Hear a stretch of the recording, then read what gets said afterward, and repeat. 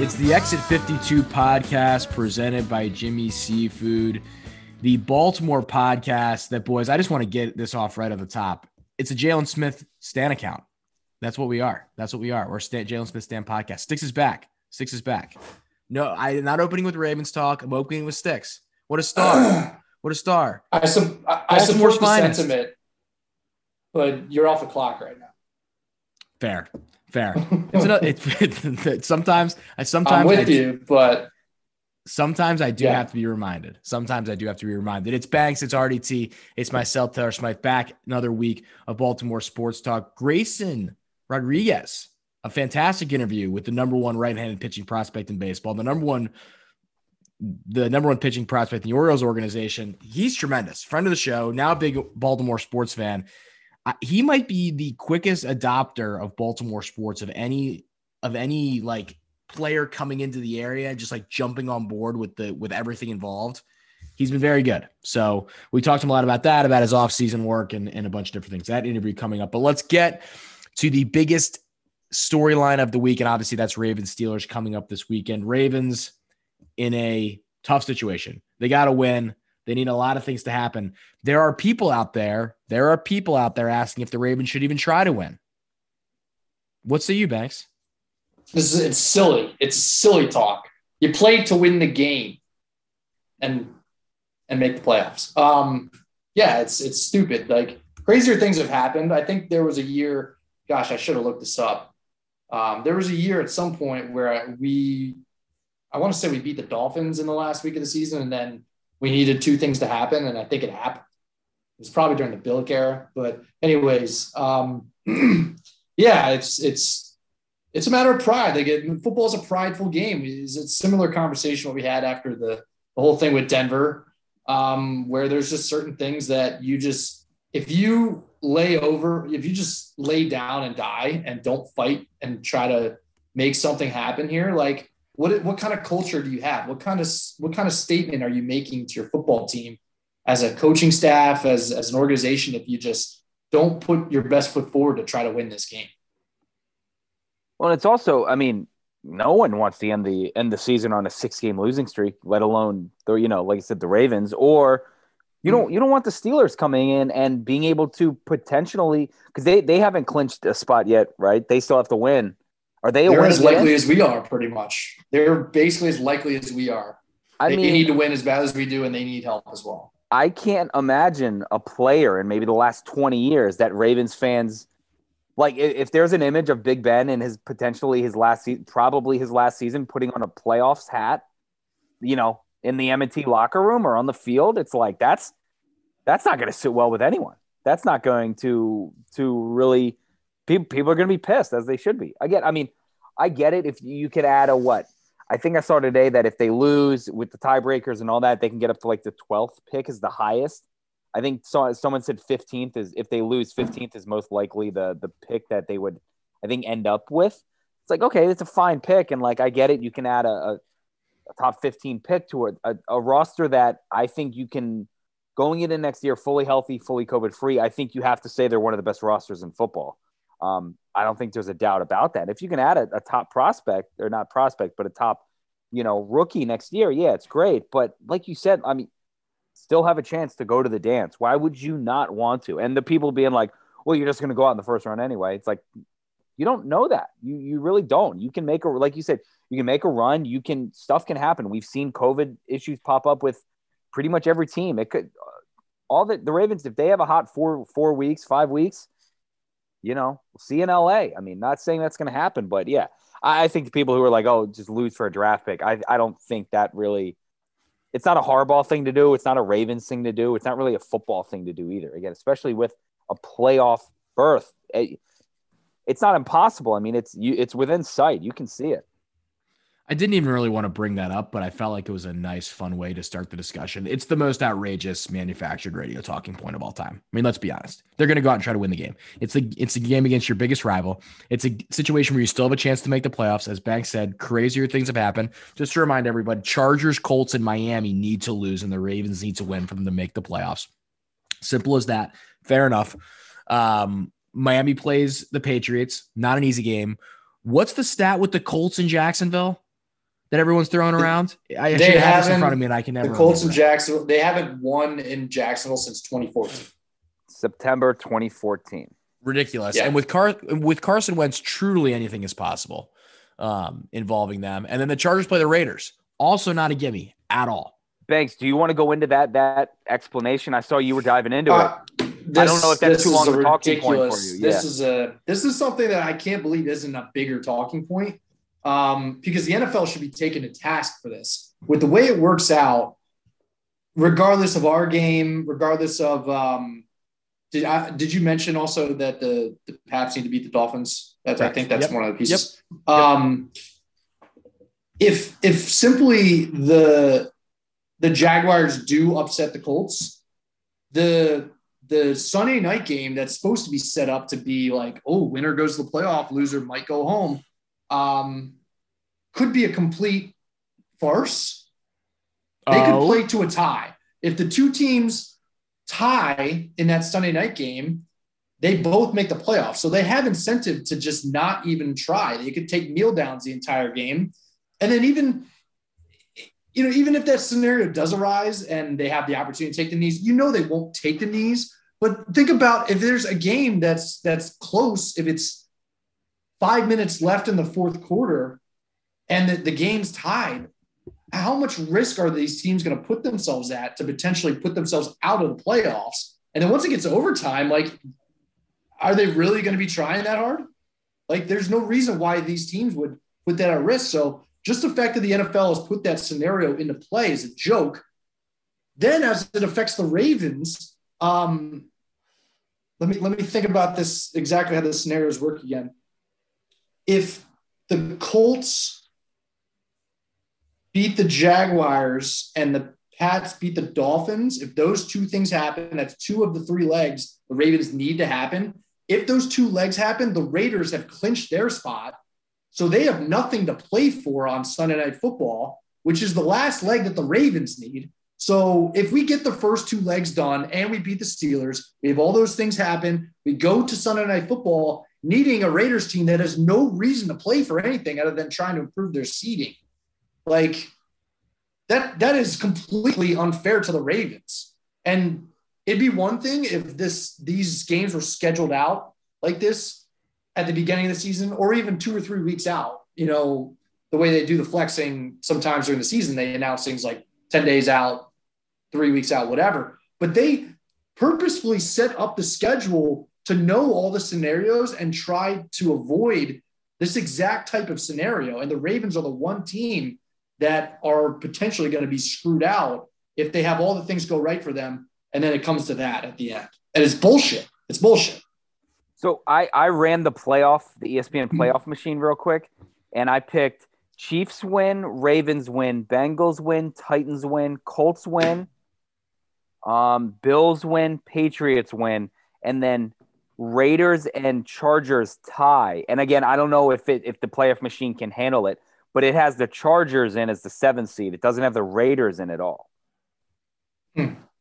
So maybe NFL memes is just wrong. I don't know. But yeah. at the very least, who could ever question NFL memes? Who could? At the very least, with the 538, what I just explained, the Raiders are in. Mm-hmm. I'm trying to figure out who would they be in over. Would they be in over the Colts?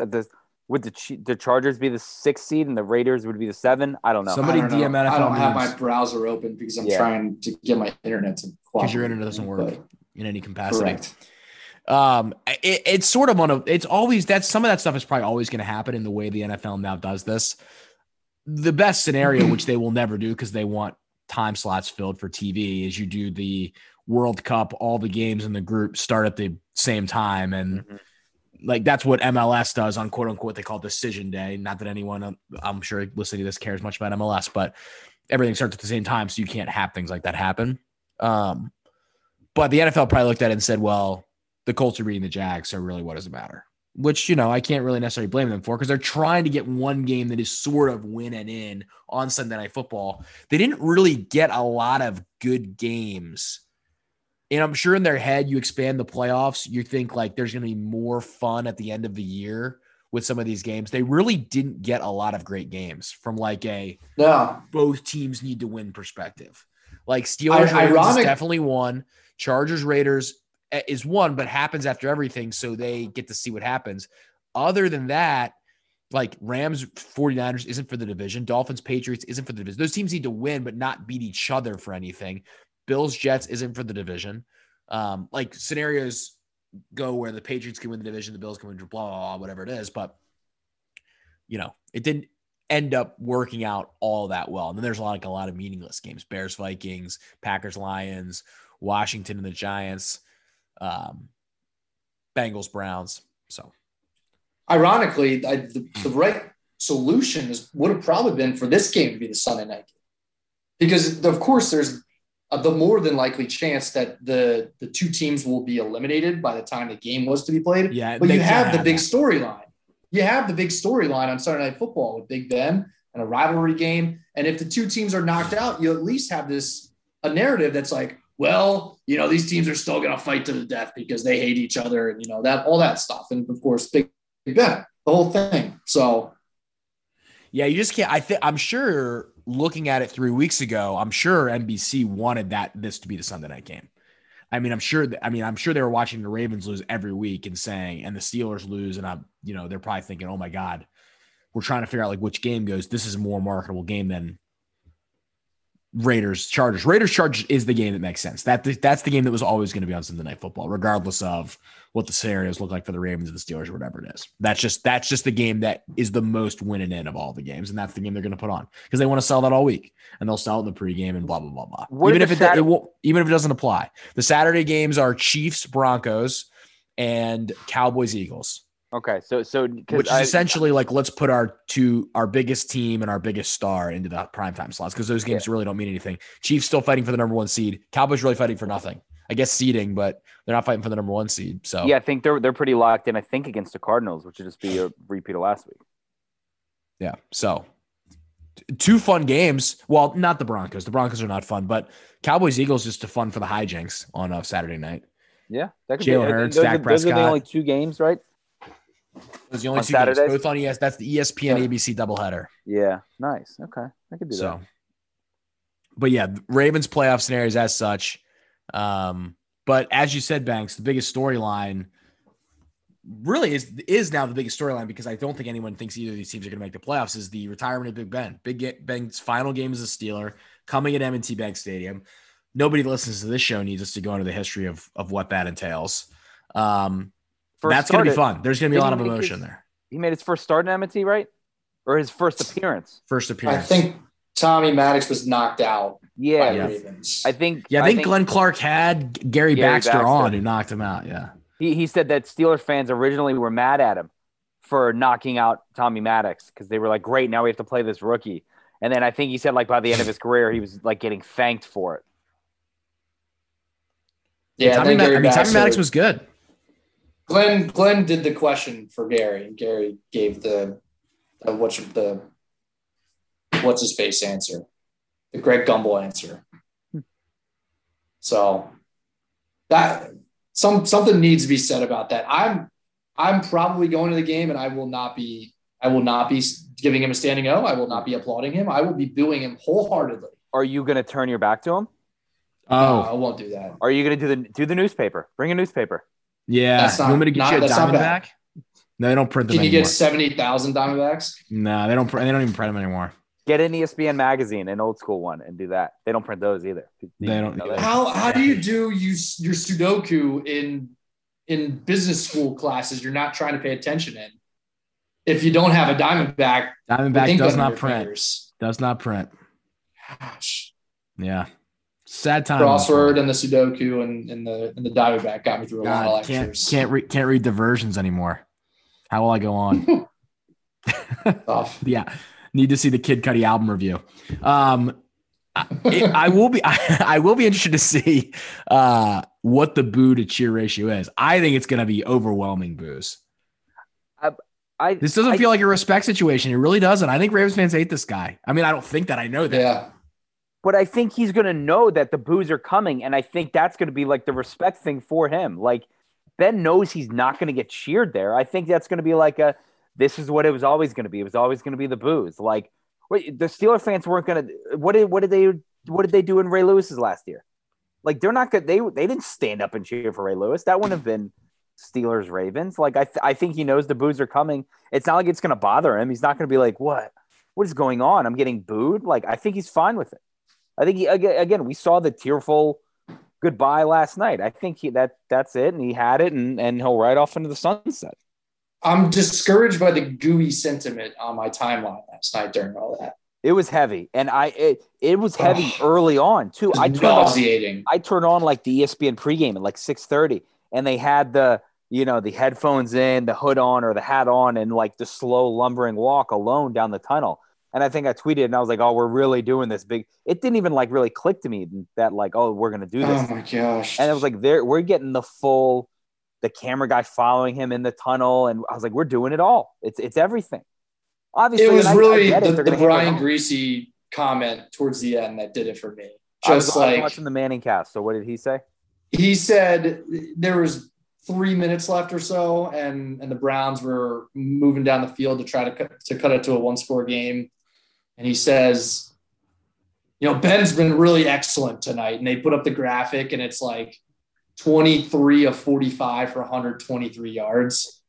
I think his average per attempt was like 2.7 yards. I think it's literally the lowest in history of anyone anywhere near that amount of completions. I saw it. And I know Grayson mentions, so he played possibly the most inefficient game in NFL history, without throwing interceptions and such. He threw one interception, but for them to say he was excellent tonight was just like, Jesus Christ. I mean, are you kidding me? What planet are we on? Which I got into a mini rant last night at about 11:30 p.m. when I'm trying to go to bed, and I pissed off some Steelers fans. And I quite frankly do not care, because I've been saying this for years, and I laugh every single draft day when the Steelers have not succession planned whatsoever for life after Big Ben, and it has forced their hand to put him in this situation where he's been the biggest hindrance for their football team this year. They've had a couple injuries. Their offensive line is not very good,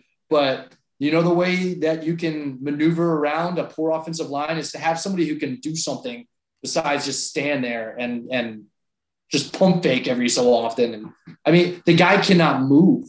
He's the reason they're not making the playoffs this year. They're not going to make the playoffs. It's going to be because Big Ben is under center. And their options, I guess they threw some hats in the Mason Rudolph ring, and we knew that wasn't, a great solution for them. And if it was a decent solution, then maybe he would have started some this year. But a couple of years ago, they had every opportunity to take Jalen Hurts in the middle of the second round. They didn't do that. And they took a running back in the first round. I've talked enough about that. There's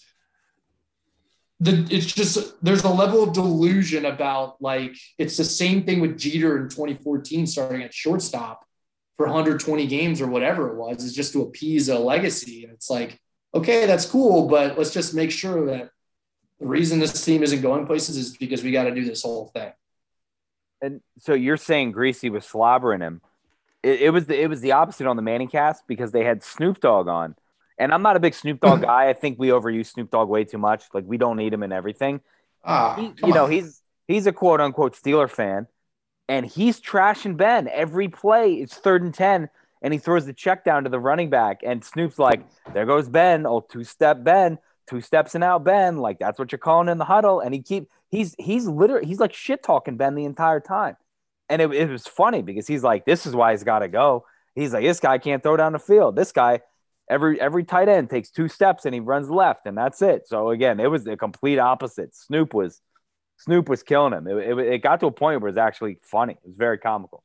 And back to your thing, I know we've talked about it a couple times. The Steelers not planning for the Big Ben, retirement or whatever. You would have thought when he went out, what was that, 2 years ago, when he had that elbow injury and he played 2 games, and they saw the quarterback play between Duck Hodges and Mason. Was such writing on the wall. It's right in front of you. That's the time. That's the time where you've got, as a franchise, you got to be like, listen, guys, this thing is ending sooner rather than later, and we've got to figure this shit out quick. And they're like, nah, we'll keep throwing him out there. And like even I have cousins and friends who are all Steeler fans.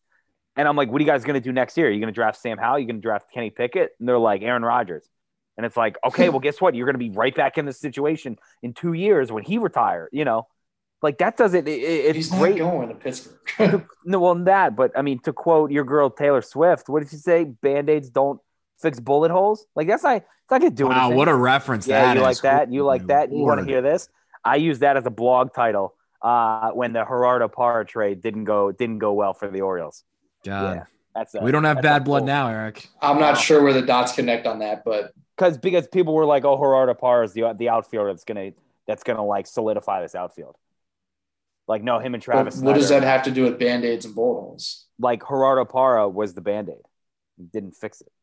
Oh, okay, the Nick Markakis bullet holes. I wonder if the Travis Snyder never thought that he was. I was gonna so be team Band-Aid over a bullet hole. Gerardo Parra. Yeah. That was such a big Gerardo Parra guy too. I was too. He was disappointed great. that didn't pan out for us well. Great stance. I love the swing. I was like, oh, this is gonna work. It did not. But yeah, they have not done a great job planning for the future. You mentioned Mason Rudolph. I have to get my Dwayne Haskins thing in here. They also threw some bucks into that I ring. forgot about that. He was on. We'll see. sideline. Maybe they like Dwayne Haskins. Maybe they like Dwayne Haskins in their start next year. I hope that's the case. Could you imagine that? Like if they throw him out there? I don't He think might it's be the next less efficient quarterback. I mean, he that will game be. he I played think against there's us last no year. doubt they will go into. They will draft a quarterback this year. They have to. So they'll draft a quarterback probably in the first Imagine round. if they don't. They'll draft Pickett, or maybe they won't. Maybe they'll go and do the Carson Wentz thing and find somebody like that. I mean, like who are the candidates for them for that? Rodgers is obviously the dream scenario. I don't think that's happening. Russell either. Wilson. Russell Wilson is the other dream scenario. It doesn't feels like Seattle's kind of patching that thing back together. The way he's talked the last couple of weeks. Russell also does not feel like a Pittsburgh guy. No. He would hate Pittsburgh. Yeah, he doesn't seem like a Pittsburgh guy. Sierra's probably not a fan. Yeah, either. Sierra's not. Sierra. He doesn't would want to eat not Permanis mesh. every week. Not her good. But I mean, there's some stopgap. I mean, like Mariota. I know people. the Panthers did Sam Darnold. I mean, so they could do something like that too. Like Teddy B. Cal, you know who'd be funny? Baker. I was But thinking he's that. not too. that he's gonna be a free agent, but Trade That'd Minka. be Trade something. Minka back to the Dolphins for Tua.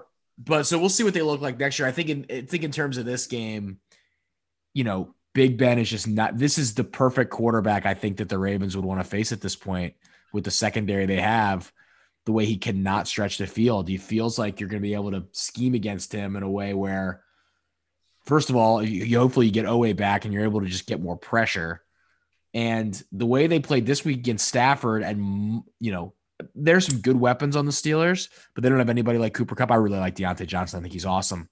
But you would think this is a manageable situation for the Ravens defense, and they've stopped the run really well. So, Najee Harris, whether you like the fact that he's had a lot of carries and won some people some fantasy league this week, or you see some of the inefficiency that's there, the Ravens have done a really nice job stopping the run. You would think that will continue, and whoever's under center, I think the Ravens are going to just be able to just outscore whatever the Steelers can bring on offense. It's just not an impressive thing to watch, and especially in front of a Ravens crowd that I think with the Big Ben emotion, I think if this was another team in another situation, this could be a very maybe not muted crowd, but kind of a pensive crowd on Sunday where, you're pretty much out of it, but you still have a chance. So you're in it, but you're not in it. It's the last home game probably. I think with the Ben stuff, this is going to be a pretty good environment that people will want to be a part of. So I think the Ravens have a lot in their favor going into this game. Well, and yeah. no COVID issues right now. So fantastic. Yeah, they're favored by 5.5, which is more than I thought they would be. So there's that. Is that assuming Lamar starts, or is that assuming? That's just the line with that up in the air. Yeah. So it's liable to change, of course. And there's no signals that he's going to start. There's the same quote from Harbaugh as every Monday and Tuesday. We're excited to see what he can do plays. at practice on Wednesday. Do you guys think what percentage does he need to be for you guys to throw him out there? We had this exact same discussion last week, but now it really applies. 80%, I guess. It feels like a good number. 75 to 80. Yeah. Again, I mean, if he's moving like he was moving last week on the sawdust, you can't put him out there.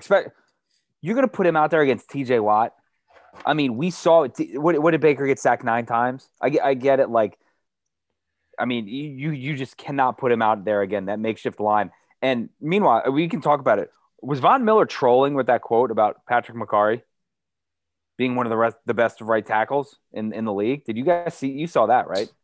I didn't, but I don't think he was, based on the way that was getting delivered on social media from people. It wasn't like Von Miller said with a scoff or was like smiling. It sounded like he actually had a lot of respect for him. Yeah, and we got that extension last week. We didn't talk about that. I think it was after our podcast last week, but he said Patrick McCarry, who Von. Oh no, that was blah blah blah. Yeah, he said, he called him one of the best. He's one of the best right tackles in the league.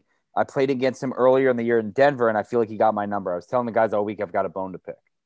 I just didn't think Patrick McCarry and like best right tackle. And I mean, for him. If that's the case for Miller, if he got shut down by him, then that's what he's going to think about him. Yeah, I'm telling you right now, McCarry is very respected amongst the Ravens, and I guess that word is out amongst the others. I tailgated with Kevin Zietler's wife in Chicago, and she was like, he loves playing next to McCarry. McCarry is just has like one of those next level brains where he just like, since he knows all these different positions he's played, he's just one of those linchpins that he's just there and you can trust that he's going to do what he's supposed to do on a given play. Of course he is. He's known to have limitations. He's got short arms, which is surprising that he's playing tackle, but I think he's just a dog. Yeah. It's just, I think in a perfect world, he wouldn't be playing tackle. Also. Yeah. I mean, the thing is though, like if you feel like Lamar is still not healthy, you can't put him out there against that defensive line and TJ Watt. And again, I mean, people don't want to see TJ Watt get the sack record while hanging all over Lamar, at M&T Bank. I mean, it's going to be something. I don't know. Because I think he has to be 80% for him to. Yeah. There's a certain level, like when you say percentage, there's, I don't know. There's a lot of different ways you can interpret that. Is it 80% of his ability, 80% of mobility, whatever? I think prerequisite number one is exactly what you're kind of saying is he has to be able to protect himself. If he can't move around. It's a safety issue. So, yeah, if Lamar has done a really great job of avoiding hard contact for the most part, and that's the biggest thing that when people, just ignorant people who don't watch the Ravens, like they just say, oh, he gets hit, he gets tackled more than any other quarterback. It's like he doesn't get hit hard because he's so quick and nimble that he just gets down or he just glances hits and all that stuff. If he's unable to do those kinds of things, if he doesn't have that mobility in his ankle to protect himself, then that all bets are off. You can't really justify putting him out there is exactly what you're saying. So I don't know what that percentage is in order to be at a level to protect himself properly, but I'm speculating maybe 80% is it. I don't know. Yeah, because again, I mean, the last thing you need is him to get rolled up on and injure the ankle even more, or something like that. Because then again, then this doesn't turn into just this season. Then this is something you're cataloging going into OTAs and stuff like that. Like how's his leg, how's his injury, and again, I mean that people forget that's how he ended the year last year, injured with the concussion from Buffalo. And I mean the ankle obviously is much different, but. Yeah, again, if he can protect himself and, like you said, not take that big hit, and that hit that Watt put on Baker last night, that blindside hit, I mean, that was one of the more vicious hits I've seen in a while. That was something. And you also feel like you can win the game with Tyler Huntley, so it's not a game you feel like you should rush Lamar back to because if he's at 60 or 70, is he really that much better than Huntley? It's a similar discussion to last week, but I think, it's a situation where I think you guys got it perfectly. He's got to be in a position to be able to defend himself. And if he can't defend himself, then you're thinking about future years here. You're thinking about future years. But like I said, I think this is more about what the Ravens can do with Big Ben and the fact that under the radar, this besides the Bengals game where the Ravens just didn't have the cornerbacks to get it done, the defense has played pretty well for about a month and a half. So if you can shut down a guy in Big Ben who really got the victory lap this week, and like if you're a Steelers fan or him, good for him. Like, is he going to come out here and feel like he's got to now beat the Ravens to prove himself one more time? Maybe. I'm sure there'll be something there for him for sure. The Ravens are bringing back Terrell Suggs. Tremendous troll move there by them. If that's even a troll, they might have just had that ready to go. But yeah, it'll be interesting to see what both these teams look like in general. Two teams that just feel like they need the season to end to a certain extent. Not that I'm saying either of them don't want to make the playoffs. Obviously, both of them want to win and make the playoffs, but also ones that have some questions to answer in the offseason and also don't feel that far away from competing with some moves that they're able to make, which is why it goes back to the original point about the Steelers. If you had a quarterback in place that was ready to go, they look much more menacing moving forward than the total uncertainty that I have with the position. Predictions for this for you guys. I'll say no. I'll go. I think they score the exact same amount of points as last week. I think they'll go. I think 19-14. I think Ben will have the ball. I think Steelers will have the ball last, driving to take a lead, and I think the defense holds on. I think they win 19-14. 23-20. Who hits Ravens? Someone hit a game winner? No. I think similar scenario to what you laid out, and Ben will throw it back.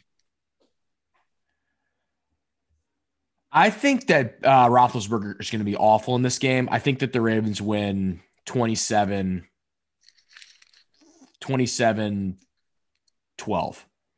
Ooh. I would love 27-13. The Logan Ryan pick six ending for him. 27-13. I think that was it for the Steelers last week. I think that they kind of got there. They got the finish for Big Ben at home. You come on the road. We'll see. I'm bullish on the Ravens this week. I don't know why. I haven't been bullish on the Ravens in 2 months, but I feel good about them this week. Feel good about it. 27-13. Let's go to our interview with one of the best pitching prospects in baseball, gentlemen, and a friend of this show and a friend of Baltimore sports, Grayson Rodriguez. Had a fantastic chat with Grayson about a variety of things, his season in Bowie and in the minors, what he's doing to prepare for next year. Some great stories he tells about being there with some of the other Orioles young guns, some good hunting stories, and his newfound Baltimore fandom, which I found very, very fun. So let's get to our interview with Grayson Rodriguez. Something magic happens. We're back here on the Exit 52 podcast with Orioles pitcher Grayson Rodriguez. Grayson, first of all, I have to touch on this. You've become like the biggest Ravens rider of all time. You are like going in on the Ravens every week. You're supporting the squad. Can you figure out some sort of voodoo or miracle to get the Ravens in the playoffs? Like, what are you going to do to try to get us over the line here and play some more games? You know, I'm no football genius, so I really don't have an answer. But, you know, just keep hoping and praying. What has it been like for you to sort of embrace the city and the teams and everything about it? It seems like you have fun doing that on social media, at least. Oh yeah, no, it's a lot of fun. You know, I'm a big football fan. It's my favorite sport to watch. You know, been watching football ever since I was little. And the Texans were my team. And then now that's kind of a dumpster fire. And then, you know, being drafted by the Orioles, you know, kind of, you know, feeling connected to Baltimore. It's a lot of fun. You know, cheer for the Ravens. It's kind of my first season really doing it. And I've had a lot of fun doing it so far. And now you talked about cheering for the Ravens and all that. You were here in Baltimore, was 2 weekends ago, last weekend? No, 2 weekends ago, I think. Yeah, it was whenever they played the Packers. Yeah, which again, I mean, it was a hell of a game. Obviously, it didn't turn out how Baltimore wanted, but it was a hell of a game. You got to see a decent quarterback, and Aaron Rodgers down there slinging it around. Talk about that trip down to Baltimore, though, because again, it seemed like you were kind of all over, doing some trading card stuff, and then you know you look up and you're on the big screen, you and Heston, on the big screen at the Ravens game. You're kicking it with Cal Ripken at the Jimmy's tailgate. So tell us a little about that and how awesome was it just to meet Cal and kind of be around him? Yeah, no, that was a blast. That was my first time meeting him, you know, ever. I got him to sign a ball for my grandmother, but, you know, he was a super cool dude, really nice, which I played with his son, Ryan. He's in our organization. So I've, you know, kind of got to know him at spring training, whatnot like that. But yeah, it was my first time meeting Cal. He was just an awesome guy, just kind of, it was kind of, I was in awe to be around him. Now, real quick too, obviously in the pictures, you guys are pretty similar height and all that. Can you imagine a guy that big, like playing shortstop in the bigs? And because he really broke the mold for it. It just, every time I see how big he is, especially compared to someone like you, who's like built like a horse, it's like, holy shit, how does a guy like this play shortstop? Yeah, no, definitely. Like when you see him, I guess, the first thing you don't think of is shortstop. And, I didn't think about it till after I left, where I was like, holy crap. I was like, that guy really kind of paved the way for big shortstops. And it's kind of cool to think about that. Yeah, for sure. Because again, I know we talked about it last week. Like, there's no Derek Jeter, there's no A-Rod, I know Troy Tulowitzki always talked about it too. Like, those guys are playing different positions. If it wasn't for Cal, but again, real quick, you and Heston up on the big screen. Obviously, you got a chance to talk to him. Can you tell us how he's doing? He looked good. Obviously, he's not swinging a bat or anything at the Ravens game, but it was just awesome to see him out there and because again, this is kind of Baltimore's first look at Heston. We haven't seen him, since he was drafted during the pandemic, and then he had all the heart issues. So what was it like talking with him? Had you had any conversation or any contact with him before the Jimmy's event? Yeah, no. So I played high school ball with Heston during the summers and stuff. We played together a little bit. So, of course, when he was drafted, I was pretty pumped up. Some people, I guess, didn't know him or, whatnot, but, I played with him on past teams and stuff, and, just a great guy. But yeah, I think through that whole ordeal that they were worried about, was they were kind of putting his health first, which was a good thing, But yeah, he's doing fine now. He's going through a normal off season. He's going to crank it up, just like anybody else would this coming spring training. So he's ready to get back out there. Grayson, when we had you last time, you were sort of getting into the minor league season and there was starting to be some hype around you and the other guys in the system. You continued to have an awesome year and it seemed like the entirety of the prospects for the most part did that. As you guys look towards the future now, after sort of having that full year coming off the COVID situation where you guys really weren't able to get into much, how exciting is it now as you look towards another year, after going through that with all those guys that you hope to be playing in the bigs with? Yeah, no, it's a blast. I hope we never go through the COVID year and the COVID baseball again. It was a lot of fun to get back out there, fans in the stands and stuff like that. Gas cans at the Bowie game, but no, it was a blast. I think the biggest part for me is just seeing kids out there again. I remember going to games when I was young and just seeing kind of little kids out there asking for balls, autographs, whatever it might be. I think that kind of makes it all worth it. But just having fans in the stands, somebody to cheer for you. Now, you're talking about the off season and how you're kind of hoping that we get back to a normal one. How has your off season been? What are you doing like day to day besides for like booting field goals? What's your long toss? How are you kind of going through your week? Because this is I guess, when are you starting to ramp up like your workouts and throwing programs to get on track for spring training? Yeah, so I train 5 days a week. Long toss days are Tuesday and Friday. Just right now we're starting to get off the mounds, kind of starting to get back up there and, make a few light throws or, whatever it might be, have a catcher squat down for 5 or 6, just kind of get the feel back for it. But yeah, playing catch every day, except for the weekends. That'll start here in a little bit as we throw more, but right now just kind of keeping it in the middle of the week, easing into it. What's the cool down like for you after a season? Like, do you just put the arm down for 2 months and say like, I'm not doing anything with this, and then you sort of gradually get back, or you try to like get right back into working out when a season ends? Yeah. So some guys actually keep throwing, or they kind of maybe only take a week off. I usually, from when the season ends in October, I usually take off till about Thanksgiving. That's something I've done my whole life.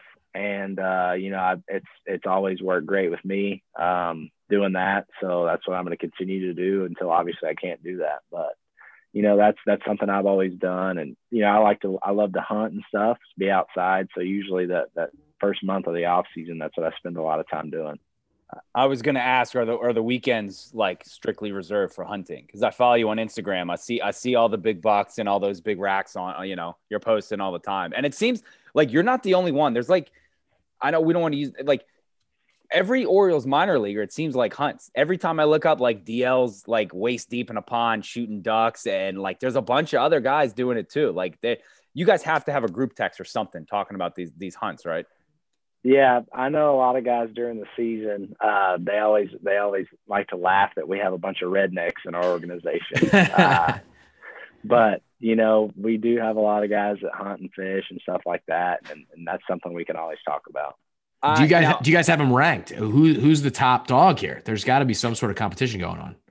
I'd call myself top dog in the whitetail world. Okay, but as far as ducks and other things go, it's kind of a toss up. Now, I remember talking to some people who worked at Bowie when Dylan Bundy was there, and they said, like, obviously you spent time there in Bowie this year.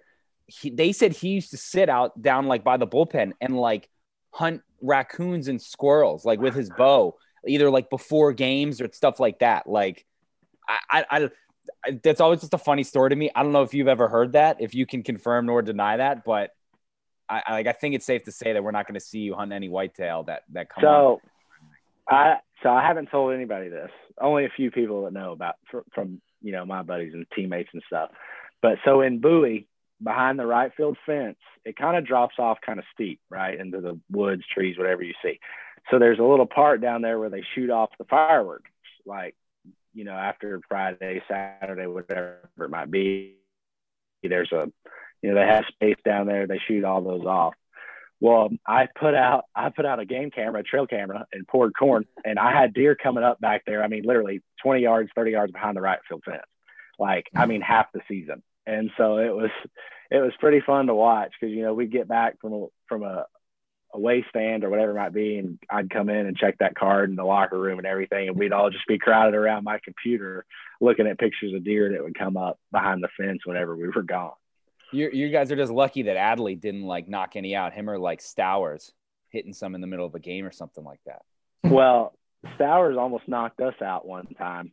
We were sitting there, and I was sitting kind of there's also a bench above the right field wall that some of us pitchers would sit in, and there was three of us up there one day. Stowers was playing right field. I think it's a Saturday or a Sunday game. I don't know. Weather's bad. Stowers hit a home run his first at bat, and then before he went out for his second one, we were laughing at him, yelling at him in right field, "Hey, man, watch out. Don't hit us." So he laughed about it. Well, then the next time he went up to bat, he hit a laser beam right over us into the Corona sign. And the whole way around the bases, he was laughing, and he just couldn't wait to get back out there and yell at us.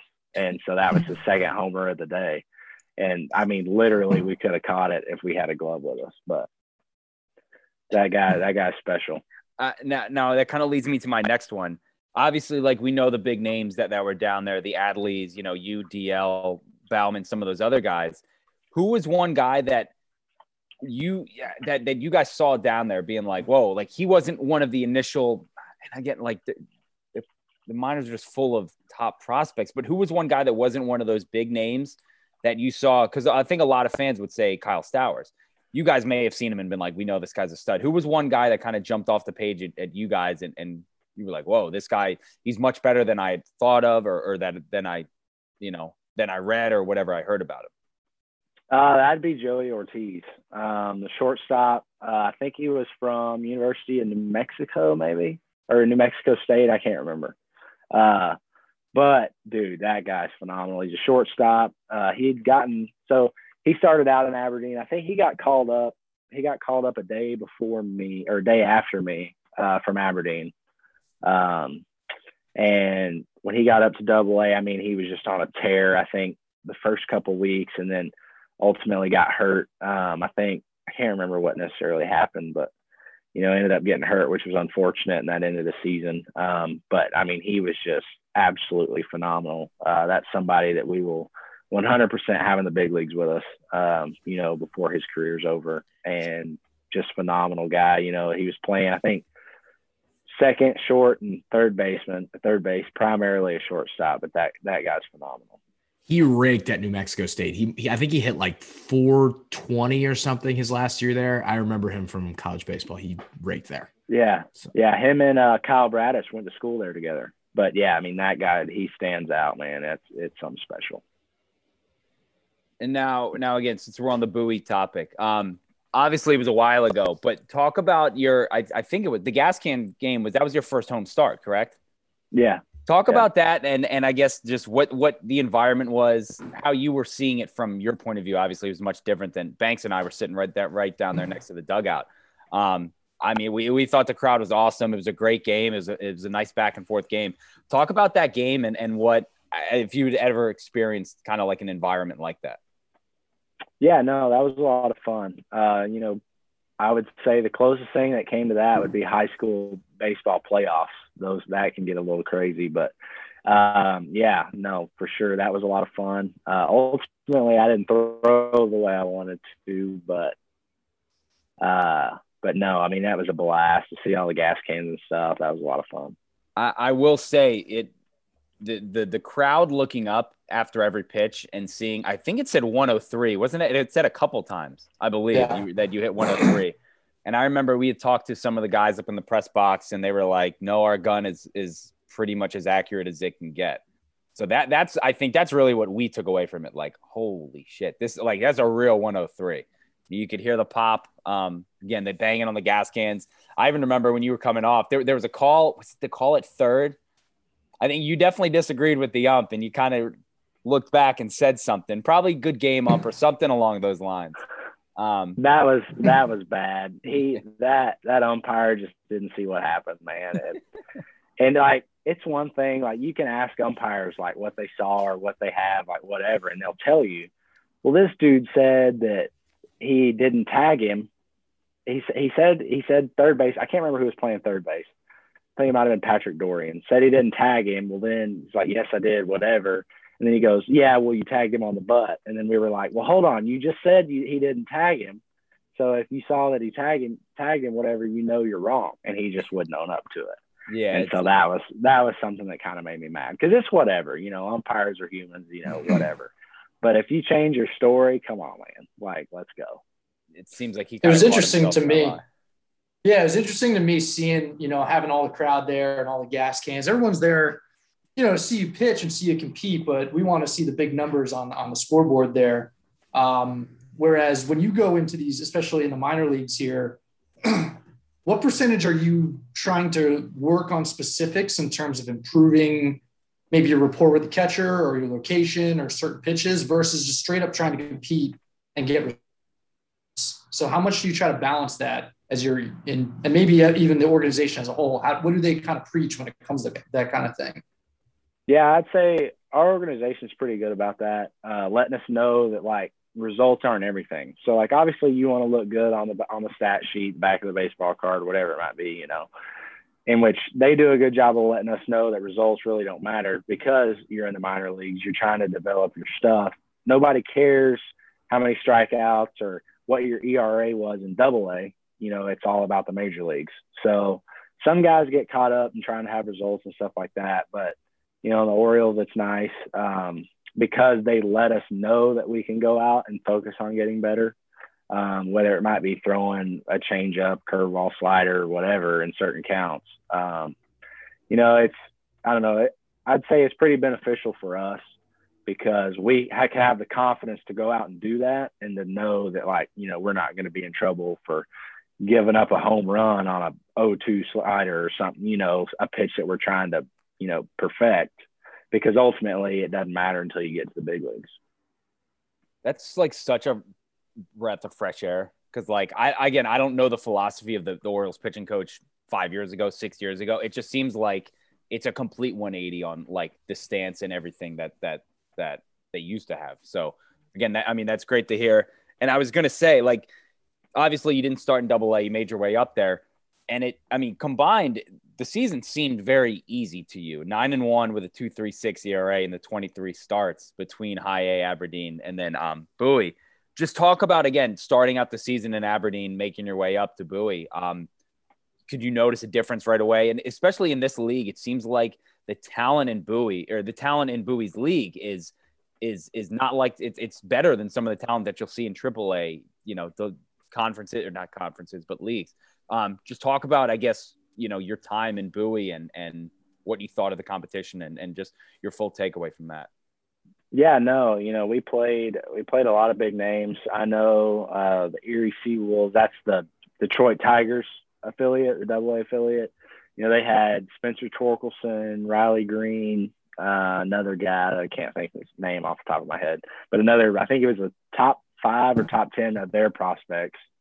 So that team right there, that was one of the tougher teams. And then, of course, the Yankees, Somerset Patriots, I think.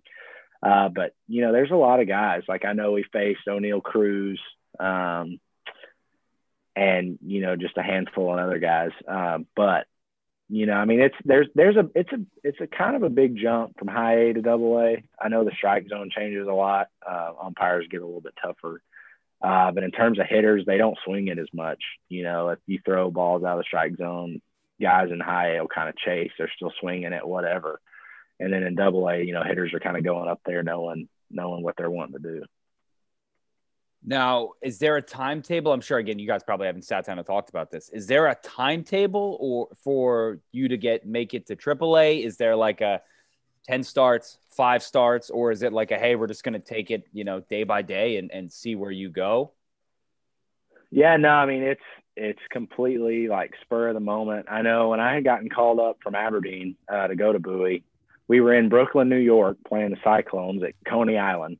And we had a doubleheader that night. I threw the first game. It was cold, windy, whatever. And then, of course, I didn't know I was getting called up or anything, which I'd been there for a month. And they told me I was going tomorrow. And I was like, well, of course, when you're on the road with the team, you ride the bus. So you have no means of transportation. Well, I'm from small town East Texas, born and raised in the country, dirt roads, whatever it might be.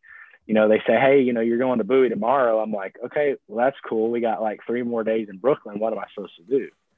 And they said, oh no, they're gonna call and they're gonna rent you a car and you're gonna drive back to Aberdeen. And I go, do you know where we're at? We're in Brooklyn, New York. I said, you want me to drive out of Brooklyn, New York? And they were like, yeah, I think that's the plan. I said, you got to be freaking kidding me. So the next morning I wake up early and I go get a rental car, whatever. Well, then I just punch it into my maps, whatever. Well, I'm driving. So I miss an exit, right? And then I'm going over, I think it's the Brooklyn Bridge. I don't know what it was. Anyway, just taking me like into the heart of New York City. The heart of Manhattan, Lower Side. Yeah. So the next thing I know, I look up and I see the McDonald's Golden Arches, but it's written in Chinese. And so I guess I was in Chinatown. And then I was like, oh, dear God, this is not good. So then I ended up wasting another 45 minutes or an hour just trying to get back on the interstate. And that's an experience I'll never forget. But they made me drive out of Brooklyn, New York to get back to Bowie, or Aberdeen to go to Bowie. So that was something pretty crazy. That was actually funny. I just got stuck in Manhattan myself like 3 weeks ago, and there's literally no worse place to take a wrong turn than probably the Brooklyn into Manhattan. There's just nothing that compares. Well, like, I don't know, like where I'm from, like, I mean, it's not like that outside of Baltimore too. Huge exit signs, let you know where you're going, a nice, big, comfortable shoulder to get off on, whatever. Well, no, I mean, it's just like some little bitty, like, I don't know, it ain't even anything to turn. And it's just like one little sign and it's just a mess. But no, that was an experience and a half for me. What were you driving? I don't know. It was like some little car that I could just barely fit in. I mean, it was literally like a go-kart. You stuffed in a Prius, like? Yeah, like my knees were at my chest, and the guy that rented me the car was like, hey, man, this is all we got. He was like, you're a big guy. I said, yeah. He was like, good luck. Well, what was your go-to road trip snack? I don't know. I'd probably say I've gotten onto like pork skins lately. Sunflower seeds are always good, and then of course beef jerky. There we go. Beef jerky. Yeah. Last time we talked to you, it looked like you were doing the interview from a truck. What are you driving around these days? Yeah, so when I first got drafted, I bought an F-250, I did that because, I like to hunt a lot. And then I had the bright idea of living out of a fifth wheel during the minor league season and stuff. So I had to buy a truck big enough to pull that. And the good thing about that is, you go up, whatever, you have to move. Guys are staying in hotels or leasing apartments. Well, apartment lease is 6 to 12 months, whatever. I mean, it's really not that good for a baseball player. So if I have to move, I can hook up to that sucker and go. There's no question of that. All righty. So you had some tweets about the Orioles' new co-hitting coach, who I think he's 14 years old. I think it said Ryan Fuller. I mean, it was a glowing review. You said he makes just as much of an impact on pitchers as he does his position players. Kind of go into that a little more and tell us like what you really meant by that and what he's taught not only you, but I guess some of the other pitchers on the staff.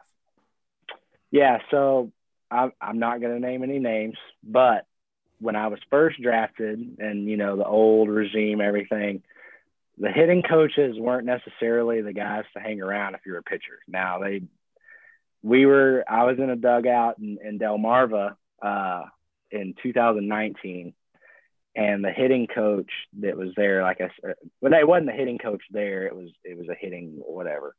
But I mean, he got into the pitchers one time for something some other guy was doing. I don't know. So the hitting guys weren't, if you're a pitcher, they weren't anything to hang out with, and you didn't really like them. But now what's different in the guys we got now, especially Fuller, so like they're just great people. When I'm in the dugout watching the game, you can ask pitchers about pitching, right? You can't really ask the hitters about what's going on because they're focused on the game, doing whatever, they're locked in. Well, then of course Fuller's locked in on the hitters too. But while we're pitching, the hitting coach doesn't have anything to do. Just like when we're hitting, the pitching coach really doesn't have anything to do. So Fuller, I would be able to stand next to him or hang out with him, whatever, when we're pitching, and I would get to ask him questions about what he sees from guys' swings, what hitters are looking for, what they're trying to do, basically understanding how a hitter's thinking more in depth than what a pitching coach could tell you or another pitcher or whatever. I mean, literally getting it from the hitting guy, saying this guy, he would be able to look at a hitter and go, you see this guy here? And he would explain to me his swing path or what he was doing. He says he can literally not hit a high fastball from what he's doing. He's like, watch this. And it would happen, pitch would get called, whatever, the guy can't hit it. But he was able to see swings and know their weakness since he's the hitting coach or he, is a swing analyzer or whatever. But him teaching me how to do that, I think is just phenomenal. And, like I said, it was, he really helped me out a lot last year, just kind of giving me, like an insight to hitting for a pitcher, I guess, and how to attack them. I mean, that sounds, again, like night and day from just a couple years ago, which is, I mean, all Orioles fans should like that probably makes you guys feel awesome too. Like, oh man, like this is a full, everyone is buying in. Everyone is like really, really into, again, what they're building. So, I mean, that's awesome to hear from a fan point of view. And again, I'm sure it makes you guys in the dugout feel comfortable and just very, I don't know, pumped up, I guess. For everyone is going about. No, that's huge. When I was first drafted, it's completely different now. It was, everybody that was a part of that really isn't here anymore. But it used to just kind of be like, hitters, y'all go hit in the cages, infielders, if y'all want ground balls, outfielders, pop flies, whatever. And then they would look at the pitchers and go, pitchers kick rocks, go stand in the corner. And it was like, okay, whatever. But now, man, it's completely different. Interesting. I like that. Does that make you like bought in on all sides of the game where you feel like you have more ownership over everything going on as opposed to just the things you control? Because baseball is such a weird sport. Like so much of it is individual in what you guys are trying to do. But it sounds like there's a little bit of collective ownership over everything going on in a squad, which is tough to do in that kind of sport. Oh, yeah. No, I mean, 100%. Like, I know sometimes like hitters will have hitters meetings, whatever, and sometimes they'll get pitchers to sit in those meetings so the hitters or whoever can ask pitchers questions. And so, I mean, little things like that, is pretty big. Now, do you have any, again, this may be a little early, Are there any goals that you're working on for 2022? Is obviously everyone's goal is the big leagues. Is that one of your goals for 2022? I need to throw a pitch in Camden Yards this year. Absolutely. That's been the goal ever since I was a little kid. But this year is probably my best opportunity. I finally feel like it's in reach. How soon that happens, it's ultimately not up to me. If it was up to me, I'd be there tomorrow, but it's not my decision. It's the organization's. So I just have to put myself in the best position, for that to happen. Grayson, will you be at opening night at the Topgolf in Baltimore? Will you guys need to open up the thing? These videos are ridiculous. Yeah, Adley's great and all. Of course, he can hit a baseball, but in terms of a golf ball, I think I have him. And then DL coming out of left field or whatever, posting whatever kind of video he posted that was bad quality, just not even. I wasted my time watching that video, but it's whatever. I get. You guys actually get out on the course at all together?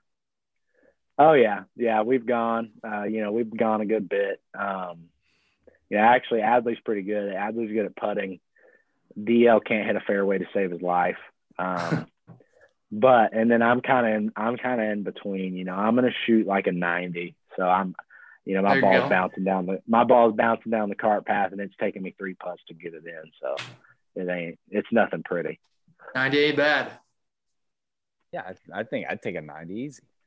I think they just need a promotion at the opening of this Top. I'm just giving Topgolf free marketing. First night, see who can hit it the farthest. We talked about it. Like there needs to be some event there that night. Also, Grayson, if you don't know that Topgolf in Baltimore, they're putting one right behind the casino in Raven Stadium. I'm sure you saw it when you were here. The construction. That thing has been rumored to be coming to Baltimore for what, 10 years? It's been like something like that. Yeah. Oh, we're gonna get a Topgolf. So now that it's like actually, it is going up very fast. There's a shovel in the dirt. People are very, very excited. So yeah, there's gonna be watch party. We're gonna do a whole bunch of stuff there. I think before we went to the Jimmy's tailgate, we had walked and eaten at some breakfast place, something, I don't know, but we walked by the Topgolf or the site where it's being built. Yeah, it's right by where that tailgate is. I get you weren't going to get out of here without an Adley question. You had the opportunity to play with him a bunch. Was there did anything surprise you when you were playing with him other than how weak the webbing in his glove was when you popped that? Yeah, no, I mean, that glove story is pretty funny, but, I think I was glad to finally be playing with him and knowing that I wasn't going to have to face him like I did in 2020. I think Adley's hit, I think it's 3 or 4 home runs off of me. I can't get him out. Finally, I broke his bat the last time I faced him. So that's something I've kind of, held to him. But no, I mean, the glove thing, I remember throwing, obviously the fastball, but I remember throwing a pitch and it was outside, but it was a strike. It was on the corner in, whatever. Well, obviously he's really smooth hands, can frame the pitch, whatever. Well, he goes to bring it back in to make it look like even more of a strike. Well, he, rips down on it, tries to come in. Well, then I saw the ball kick off, obviously kind of bounce to the left.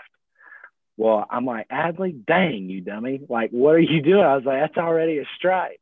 Well, then he stands up and he starts looking at his glove. And I was like, what is he doing? And then he held it and he just kind of looked at me and I was like, oh, holy crap, the glove's broken. And, I don't know. And the umpire called it a ball, which I was upset about. But, he ended up running in to get a glove. And I think it was our other catcher's glove he came back out with. And they were calling down to the bullpen, somebody to go run and get him another glove. And they didn't know what they were talking about. They didn't understand that I guess the glove was broken. So somebody ended up running down to the locker room to grab him his other mitt. I mean, the video is great because, like I said, it plays out just like you said, where you can see him kind of look down and he flips it over. It's what is going on?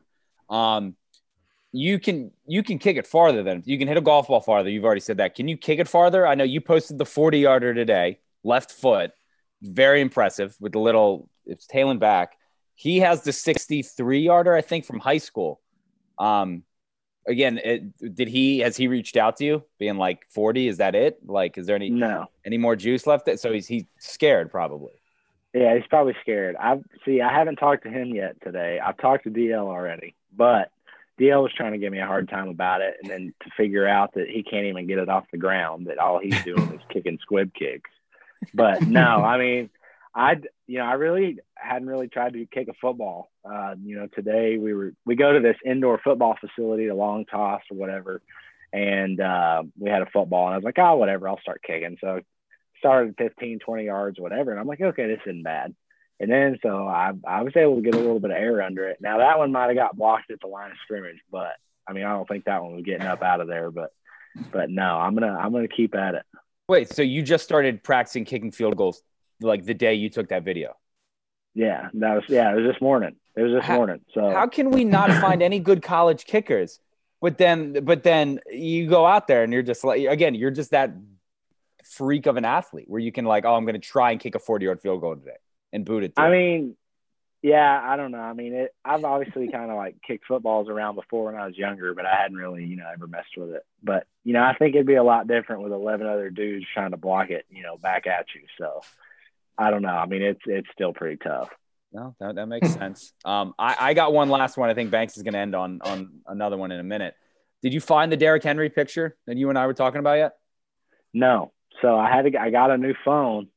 And I can't find it. I think it's on Google Photos or something. Oh, all right. I'm doing a deep dive tonight then. Yeah, so I'll have to find it. I'll get on there. But no, I mean, I used to get, when I was committed at Texas A&M, I would get field passes for any game that I wanted to.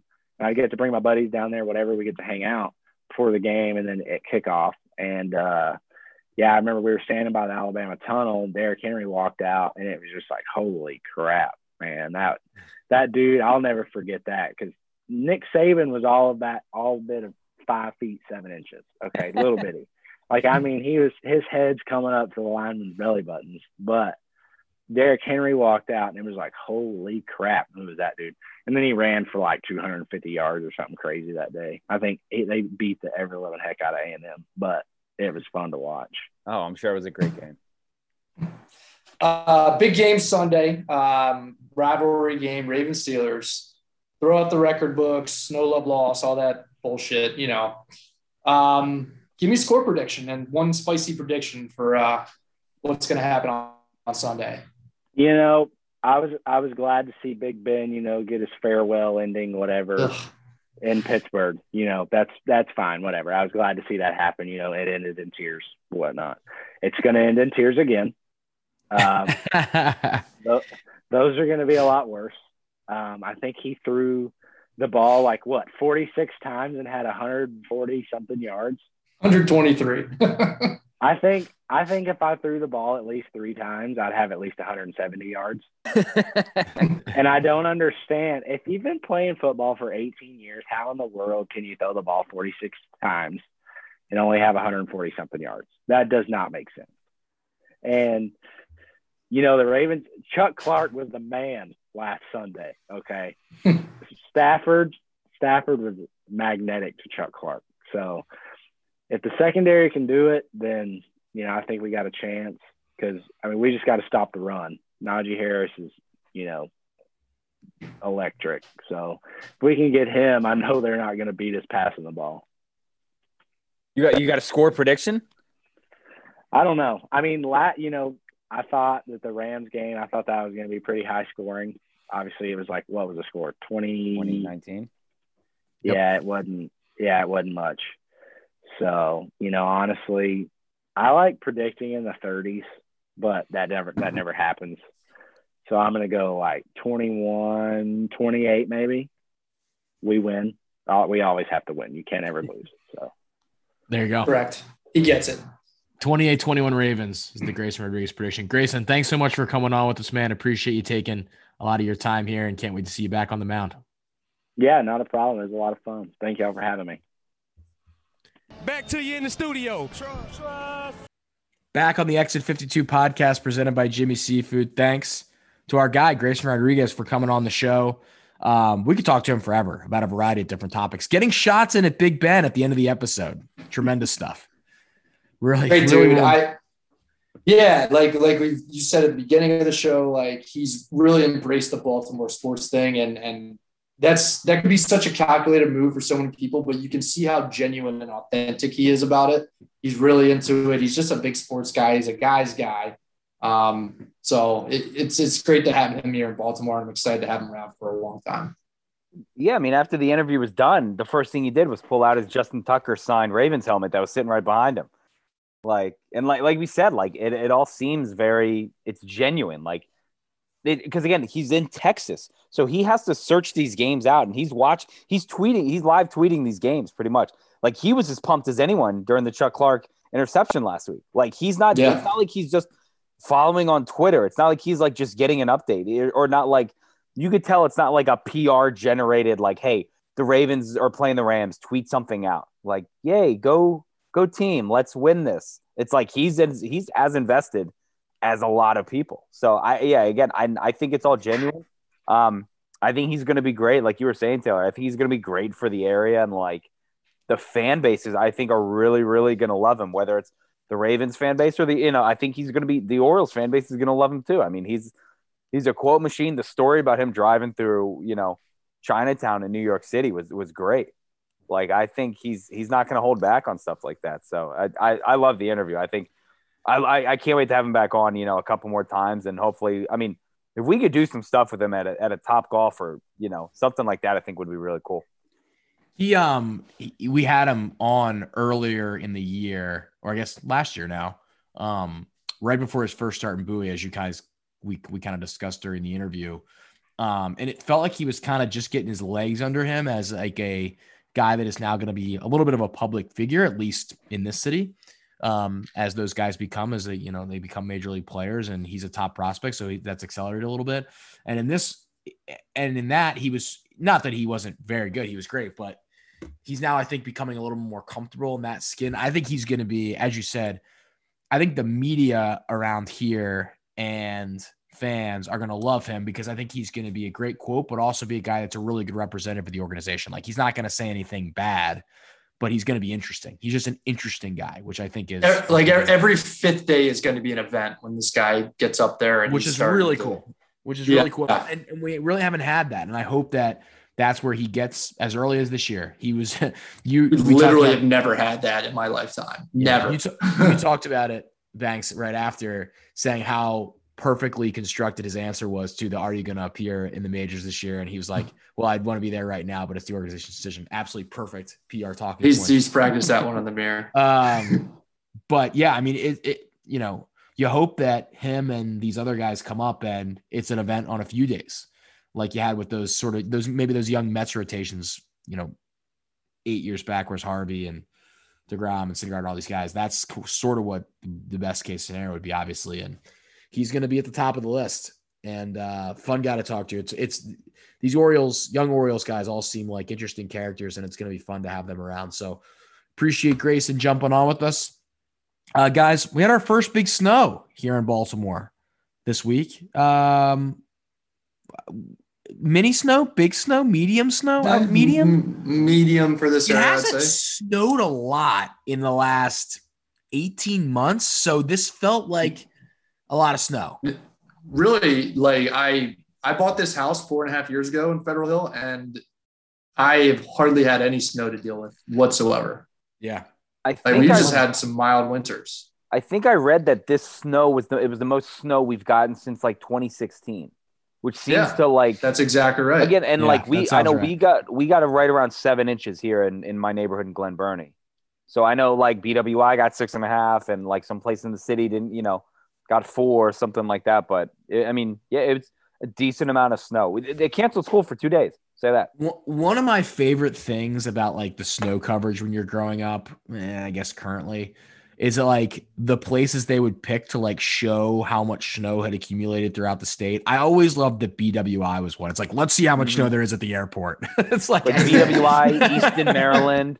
Yeah. I guess it matters because, flights and cancellations and things like that. But it's just like, all right, let's go around the state. What's it looking like at BWI? It's like, Okay. Well, I will say, because my house is so close, literally the runway is probably 5 miles from my house.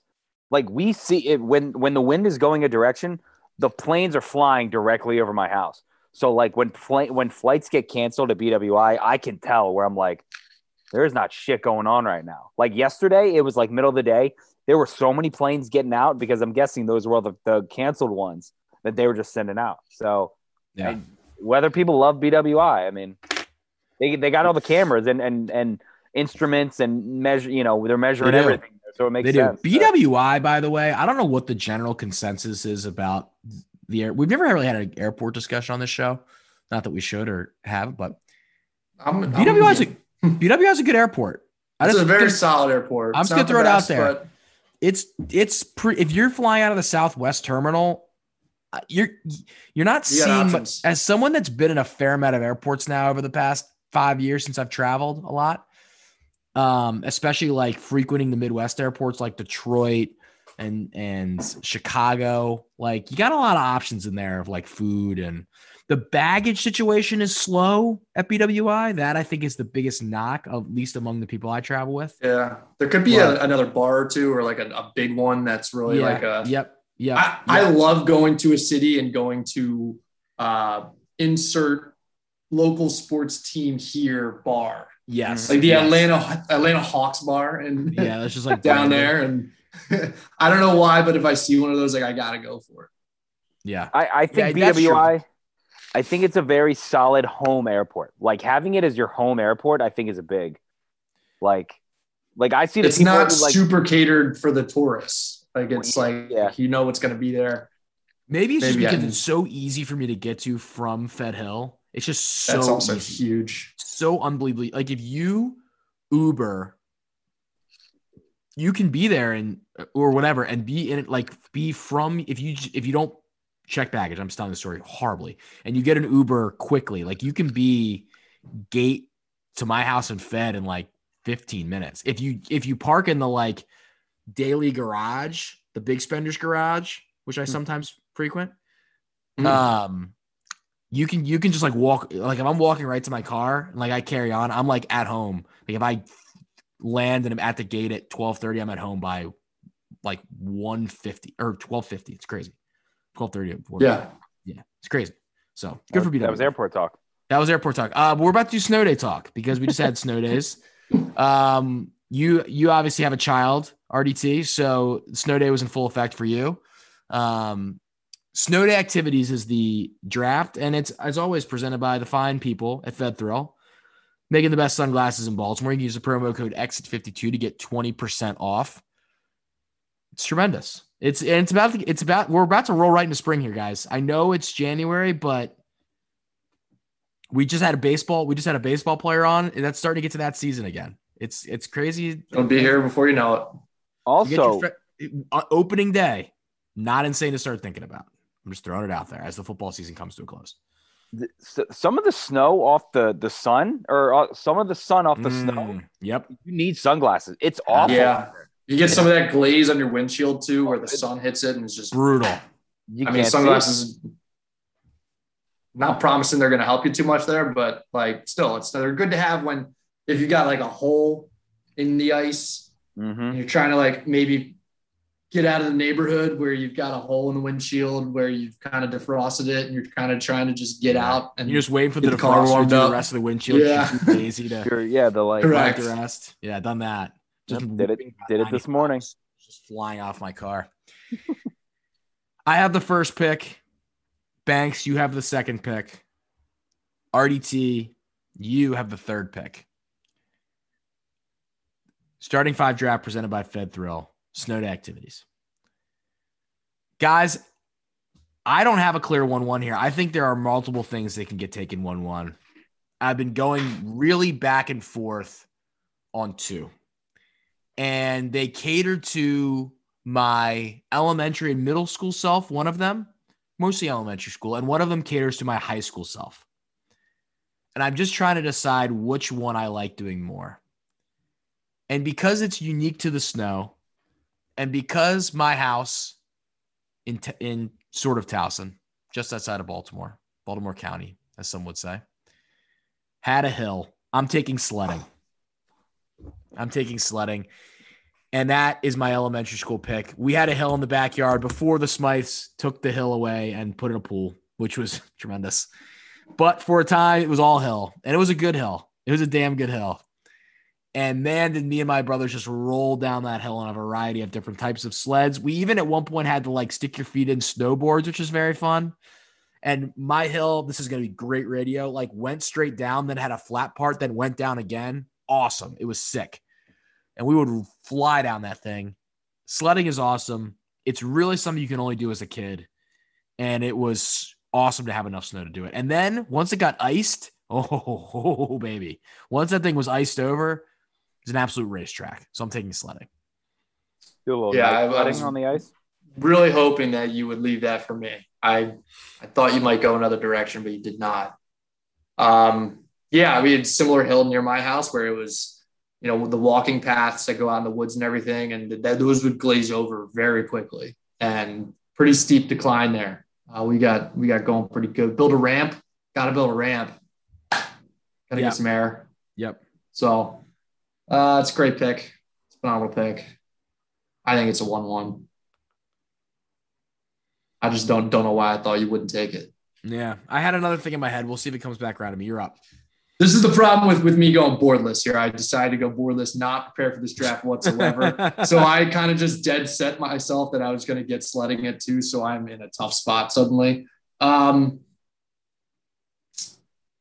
going to take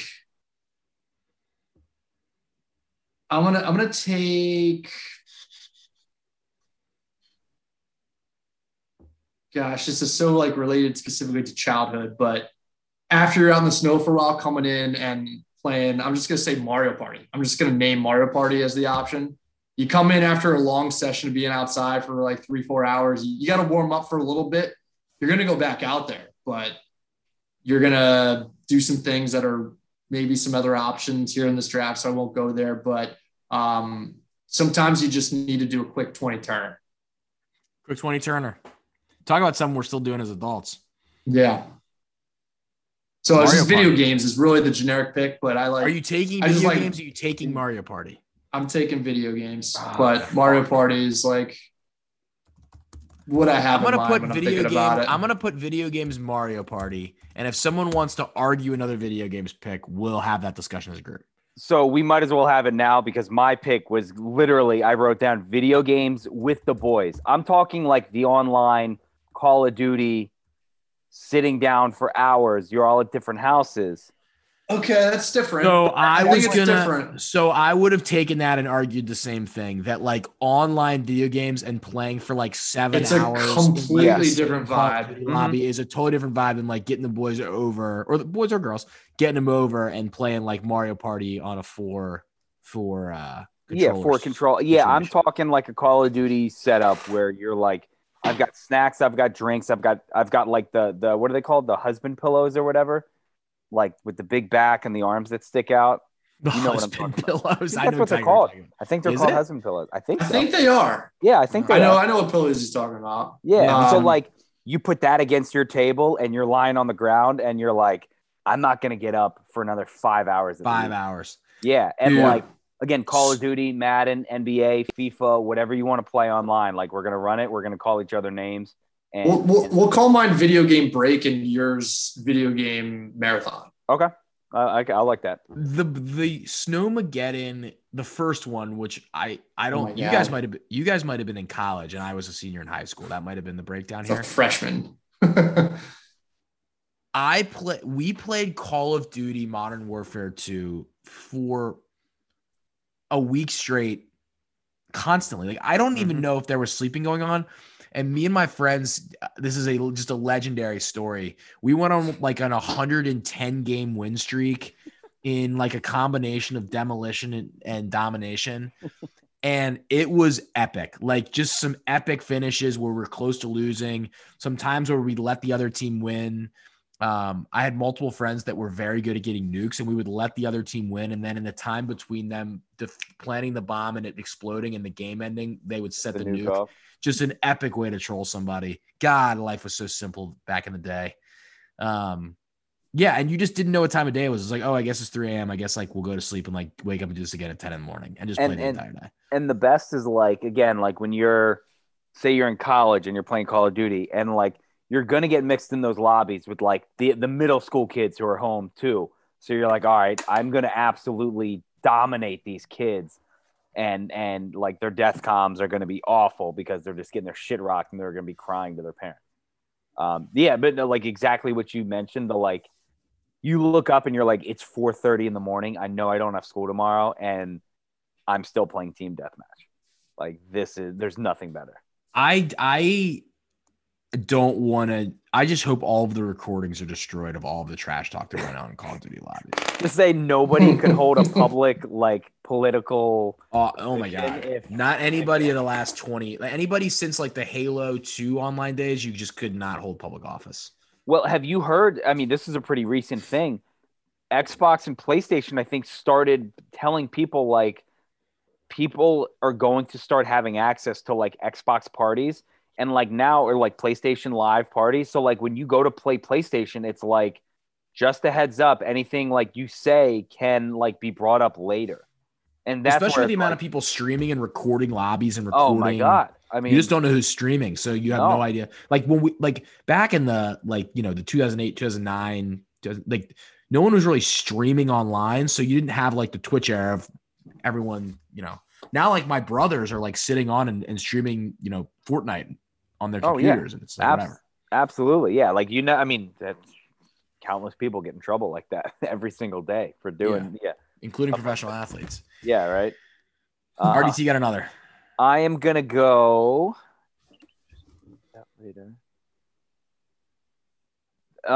This one kind of falls into the, like when you're again in college, a little bit older, living in the city, something like that, getting out and walking to the bars.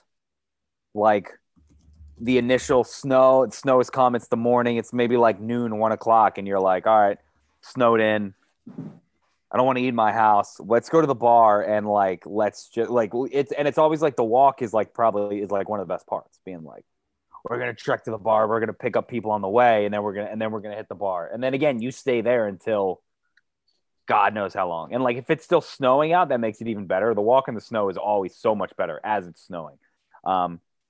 You know, we used to do it at Towson. We'd make the trek down York Road and go to like Green Turtle or whatever, you know. The trek down York Road. Maybe sometimes you'd hope B Lounge was open. You never know. Hit the crease for ladies' night, you know, have some fun with it. But yeah, I was always go walk into the bars, restaurants, whatever. Like I had friends who got in their brother's pickup truck on Monday and just drove to Applebee's and got shithoused. Awesome. Like nothing better. You're drinking a drink with a gummy worm in it while it's 7 inches of snow out on the ground. We've all done it. Thanks. You just like returned the favor to me where I was like going to take a certain thing and you took like kind of it, but not it, sort of, but mostly it. I was just going to say drinking. Sure. I had drinking on my list too, but I kind of... You had like going out, kind of. So when I was thinking drinking, I'm thinking sitting down playing video games with a 6-pack or like with a bunch of beers or like doing the old fashioned, like sticking them in the snow and shoveling and drinking the beers like that. Or again, like making or even like building like a little chair in the snow for you to sit in with your beers next to you or something. Yeah. I think, I mean, I'd argue they're different things. Same end game, but I'm trying to specify more. Like just Snowmageddon happened towards the end of my first semester at Maryland, freshman year. And I mean, there are so many activities I can think of that we just did in that given week and a half. And it canceled some finals. Finals got canceled. So like, I'm just thinking about just drinking games we played during that. We played the shit out of FIFA and we did some other things that I might take later in this draft. I'm just going to take drinking. I'm just post up on the couch with whatever your drink of choice is. Maybe some whiskey, maybe some vino even, like, I don't know, just whatever you want. Just doing a whole lot of nothing and just boozing. Nothing is off limits. It could be 10 a.m. and you could be drinking vodka. And it's like, yeah, it's snow day. It's fine. You guys are doing a lot of like adult stuff. I'm going back to the kid ring here for my next two picks. I thought this was sort of in your vein of things you do. You know, you've been out for a while in the snow, you know, playing with your friends. You come back in. It's time to build a fort. Just a little fort building going on during snow days. Did a lot of that with my brothers. Oh yeah. Well, inside or outside the house. I wasn't much of an igloo guy. The idea is better than the product. And that, and like being under a lot of snow is a little bit stressful. Like the possibility that the snow is just going to all fall on you. Like we used to have these big trees in my neighborhood where when the snow was on top of it, you could like go under and you were essentially like covered by all the snow. But then you're sitting under there and you're thinking, well, if all the snow somehow falls, I'm trapped. So this is like not very fun. I was more like, you've been out all day and you're like, it's time to be warm, and you just like build a nice fort. That was always a nice little, and then most of the time we then like bring a TV over and start like playing video games in the fort. That was kind of the jam there, but you guys already took the video game stuff. So I'm taking building a fort. Another thing that you really only, at least in my house, we had fantastic staircases, and this was something you could do when it was snowy outside that you came back in. Riding cushions down the stairs. We had giant cushions on like window seats, and we would just get these babies and just freaking fly down the stairs after sledding because you couldn't sled anymore because it was dark. So we just continued to sled just inside. Sled in the dark, pussy. No, I mean we did, but like, you know, it got too late. Sometimes it got too late. So it's like, oh, what are we not going to school tomorrow? Like, what can we continue to do? So going down the stairs. I didn't expect something you could do year round to be taken in the snow day draft. You can drink, walk to bars, play video games all year round too. So I know what you're saying about the cushion thing. It's like your house on a snow day is the wild, wild west. And like, that's what I'm saying. Like no rules. The rules are gone at this point. Like you're not doing this on like a normal Friday. Like your day is more regimented. But when you're like up at 11 a.m. and you're still at home, you're like, oh, like what should we do? Your mind starts to fire with some different activities that I don't think normally come up. I know what you're saying. Fair enough. I've ridden many a couch cushions down a stairs. The only time, I don't know if you know, RDT, the only time Banks ever drinks is during a snow day. So we have to keep that in mind. My parents always had like big cabinets or things at the bottom of the stairs where it was just not possible to do that. So we had a wall. Cushion riding envy. Like glass furniture at the bottom of the stairs. Jimbo knew what he was doing. That's not his first rodeo. Let me tell you what, Jimbo just continues to get slandered on this podcast. You think Jimbo had anything to do with furniture placement in my house? No, I don't. Yeah. Did Jimbo have any comment, by the way, on a few weeks ago? We never touched on that again. Did he listen? He said he sent us the Conor McGregor quote. He apologizes. That's right. So he did have a comment. That's right. He did have a comment. That's right. We just didn't address it on the show. Banks. I'm sprinting to the podium and taking snow football. Snow football should not have lasted this long. I regret actually not taking it last round, but it still got to me. It's so fun to watch on TV, and snow, like football is something that we did in the neighborhood all the time, tackle football, and getting the snow involved just changes the game completely in all the right ways. It's just, you get as physical as you want, and you just, it's snow football. I mean, do I have to really explain that much? Now, you're talking like the full football games? Because we used to build, like, get this big snow piles, make this snow pile maybe like 2 or 3 feet high. And then we would almost do like Oklahoma drills where like you had a running back and you had a linebacker and you acted like the snow mound was like the offensive and defensive line, and you just jump over it. So we're literally just like collisions in the air. I never had kids in my neighborhood to play like a full football game. So a lot of that stuff was just like modified versions of like, you're just playing catch. Of football activities, like where you're just like making diving catches into snow just for fun, which is fun. That's all part of it too. Mm-hmm. Yeah.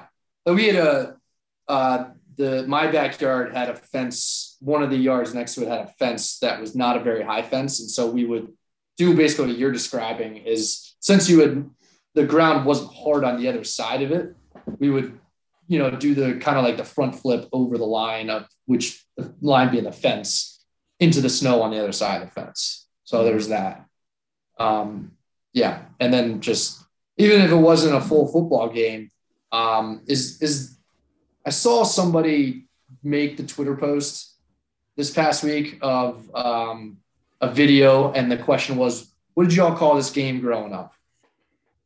Is the term, it's got to be, the term smear the queer, that's canceled, right? That's big time canceled. Gotta be, has to be. Yeah. Has to be. Big cancel. I would think so. But is that And what you deserves guys to be, called and it? kind of deserves to be. What a stupid. I'm not saying it shouldn't be canceled either, Yeah. but Yeah, I mean, But it is would that know what- exactly was what that you're the talking about. general Know exactly tackle the guy consensus? with the ball. Yeah. Yeah, Was I that mean, the that- general consensus of the name back in the day? Yeah. I think so. I'm taking football. I'm not taking smear the queer. No, what do they call that? Me and my friends had a different name for that, and I'm trying to remember what it is, and I can't remember it. Yeah, what did they call it at the hall? I know, like in middle school, that's what we called it. Our teachers did not like it, but we called it that. I don't remember. It wasn't even at Calvert Hall. It was among us dyslexics, at Odyssey. Can't remember. Guy will bring up dyslexia every chance he gets. I love talking about it. Not enough people know about the trials and tribulations of dyslexia. Should we have a separate podcast on that? Starting 5 of favorite things about this. Can't relate. Oh, So. I'll draft by myself. RDT, you have 2 picks. I'm gonna go sleeping in. Again, this is more of like a high school, middle school, college too. It doesn't really That's right now. Very rarely did you have the like school's canceled tomorrow at like 8:00 at night, but like going to bed and being like, I just don't have to wake up tomorrow. There was nothing like it. Like it was an all time. It doesn't quite beat the rush of like waking up in the morning, seeing that you're closed and then going back to sleep. But this one is just like, I have unlimited slumber. Did I snag that from you? It was on my Okay. Well, we'll edit board that I was developmental board that I got. Well, it's still on there. You can feel free to take it. But yeah, just sleeping in general. And then again, waking up and like looking over and you're like 11:30 video games. Let's do it. I need this. I've already missed 5 games of team deathmatch. And then my next one is going to be the endless cycle of watching TV and or movies, SportsCenter, Shawshank, Happy Gilmore, anything like that that's on TNT, TBS, whatever it's going to be. The movie selection, again, Wild Wild West. It could be 10:30 in the morning and you're watching, the middle of Jurassic Park or something like that. It just doesn't matter. You doing binge watching? Is that? Yeah. I guess it was binge watching. I literally just have that covers that. TV movies. Yeah. And again, like Netflix has really changed the game. Obviously, like in high school, we didn't have the Netflix like we do now. Like in middle school, I was just watching SpongeBob DVDs. See, I mean, Whatever. Family Guy DVDs were big. Fire. Family Guy DVDs. We watched all of Weeds freshman year in college, our hallway. Entourage. I think I knocked out. I think the big snowstorm, Snowmageddon. I think me and someone like we knocked out like a full season of Entourage, and it was like 35 episodes. Just like didn't even leave the room. We're just the theme song over and over and over. I didn't do anything but play Call of Duty during that entire time. Well, I really didn't. I had the TV setup where I had a TV for TV, and then I had the TV for my video games. So like I'm multitasking. I have my laptop next to me. Wow, look like, at you innovating back in like 2000 what? Yeah, like 2000. I mean, I graduated Double high school when I was screening. 7. Good And Lord. And then I'm doing music on my laptop, like new age Facebook too, being like poking people on Facebook. Music. You're not getting on in Poke Spotify. Wars. Oh You yeah, dirty man, we were dog. poking the hell out of people. Damn. Yeah, and then we should cut that clip. Madden 2000 whatever on TV while SportsCenter is on for the 9th time in a row, and you can just recite every highlight already. It was great. So binging, endless TV movies, whatever you want to call it. Yeah, I got it. Thanks. A lot of stuff I have are variations of things I've already taken.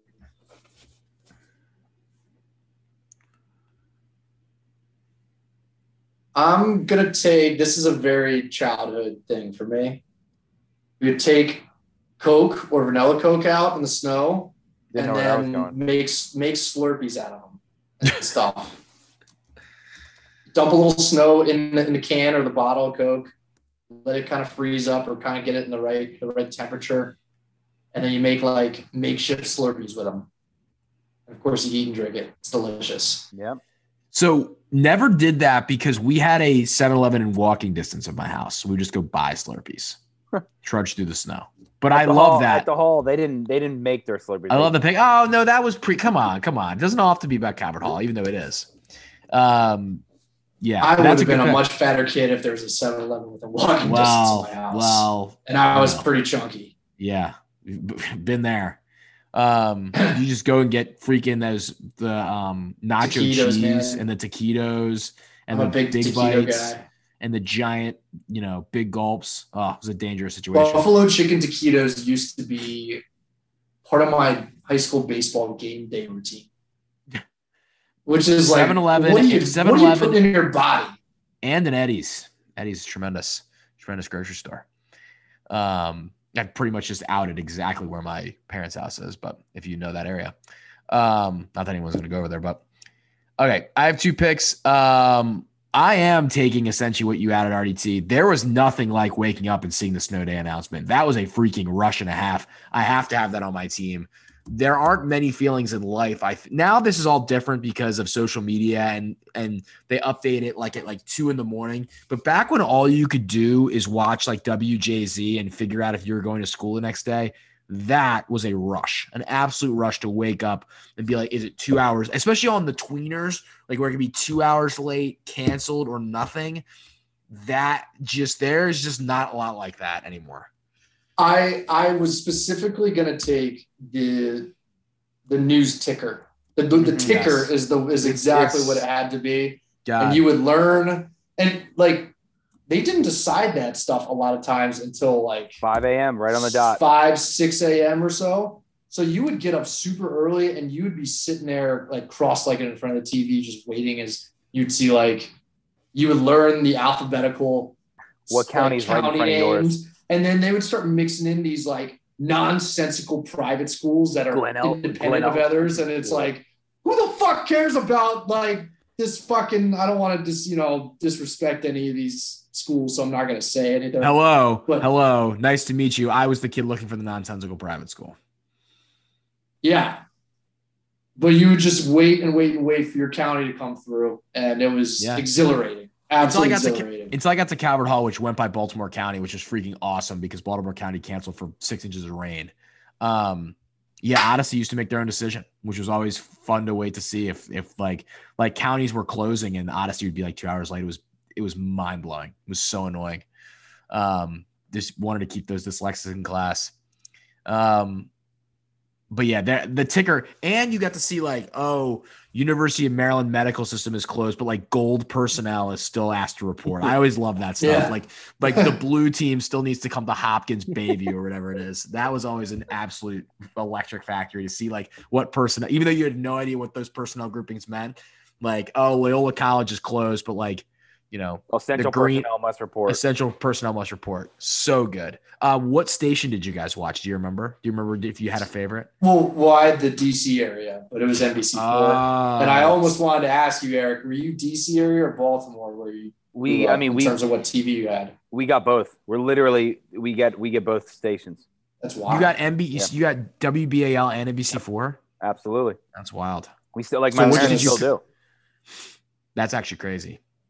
Howard County Laurel is literally like Looney's and Maple Lawn. The Washington Post did an article on how it's like legitimately the halfway point between DC and Baltimore, and like it's like they're shared. It's not a bad Looney's and Maple Lawn. It's a good time. No, it's a good one. Yeah. That was just an amazing experience. With my last pick, I'm saying snowball fights.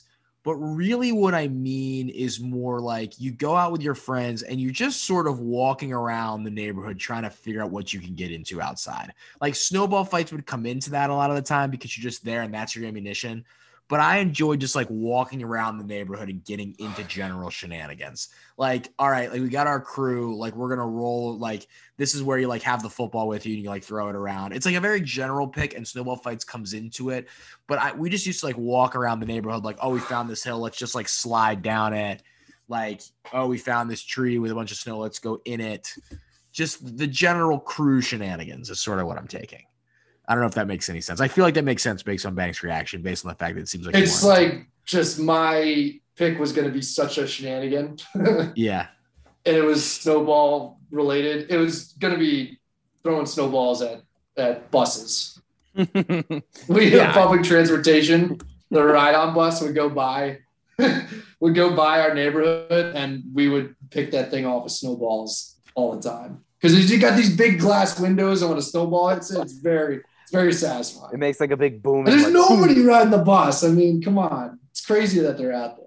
Well, I was thinking, and shenanigans is perfect because today I was thinking, like when I was shoveling yesterday, and I was thinking like there was one point we uprooted a little tree, maybe like a tree that's like 5 or 6 feet tall. It may have fallen in the snow, and my friends and I went into the middle of the road that was plowed, put the tree in the middle of the road, like planted snow around it to put the tree upright, and we put it right around a turn. I was maybe in 9th or 10th grade, and then we sat on the hill watching cars that could not stop, like on this icy road, make this turn, see a tree in the middle of the road, and proceed to freak out. When I say I never thought my dad would do the Homer Simpson, Bart Simpson on me. Like I legitimately thought my dad was going to murder me when he found us. Like that is diabolical. Thinking behavior. Back on that, I thought I was maybe putting myself out there with throwing projectiles at cars. Not at all. You almost caused people to die. What are you guys doing? Yesterday, I was thinking and being like, I can't believe we used to do that. Like that's crazy. I think that all the time too. It's like we could have been charged with like attempted murder. Like I mean, you could have been charged with involuntary manslaughter and someone crashed. It wasn't a big tree, but yeah, like putting it right after a turn, it was bad news. I cannot believe that, like, number one, like someone would have shot us. They should have shot us. You might get like arrested. Statute of limitations here. I'm surprised you even said that in a public forum. Yeah. Also, the plow was always a decent target. Oh, the plow! Shout out to the plow. Shout out to the plow. They're grinding out there, but they're also clearing the streets we don't want cleared. Yeah, we don't want them cleared. Don't want them cleared. You never wanted to see the plow. You never wanted to see the plow, man. You like woke up and you're like, why am I up? And then you hear like, and you're like, this motherfucker. Like, I'm gonna have school tomorrow now. And there was nothing like that. It was so that was depressing. One time, the snow plow, I heard it coming onto our street, and my bedroom on the second floor had like the little mini roof of the garage, like right outside my window. So I opened my window and I gathered some snow off of this little roof and I made a snowball. And then I just like kind of contorted my body so I could throw like a sidearm throw out the window. And I throw it and I like dip my head down to see like what's about to happen. I hit the snowplow directly on the windshield from my bedroom window. And I couldn't believe it. And like, I don't know, it's just one of those things. So maybe I'm taking that after all. One of those throws that, like, if Mahomes makes it, it's all over right now. Like, drops the arm down and. Yeah. Also throwing snowballs at like your neighborhood street signs and stuff. Oh, nothing like hitting a stop sign. Yeah. Like it just. Yeah, that's a good one. I may go do that now, actually. Yeah. So I am actually going to be specific with this, and it's just throwing snowballs at things. Coach K got into it with a Georgia Tech player, huh? Yeah, I just tweeted that. Like, oh, here we go. Course. Oh boy, what a fucking loser. Yeah, when I took Snow Day Shenanigans, I just thought you guys would know what I was talking about, and you have. Boy, do we know! Boy, do we know! But my pick is throwing snowballs at things. You can have that if you want it. That's what I'm taking. Yeah. Okay. Also, like the big cable TV boxes, if you had those in your neighborhood, hitting those. We had these lamps in the neighborhood. Gosh, my mom's like part of the HOA now, and she's gonna hate me for this. The light posts, they had these like panels that were like translucent plastic, and we'd pop those things out with snowballs every time. I'm not gonna have any podcast hosts next week when both of you guys get arrested. Straight up. I should have just taken vandalism. Yeah, vandalism. Yeah, that's what it is. Attempted murder and vandalism. Yikes. Yikes. Finish it off, RDT. I'm gonna say, and again, this is kind of as you get a little older. And this is shout out to Banks too. Cooking and smoking things. Like I have like specifically like making your own chili. Like making chili, doing tomato soup and grilled cheese. Talk about it. When you get a real good blizzard, when you get a real good blizzard, like a big crock pot of something that's going to be like a bunch of meals worth.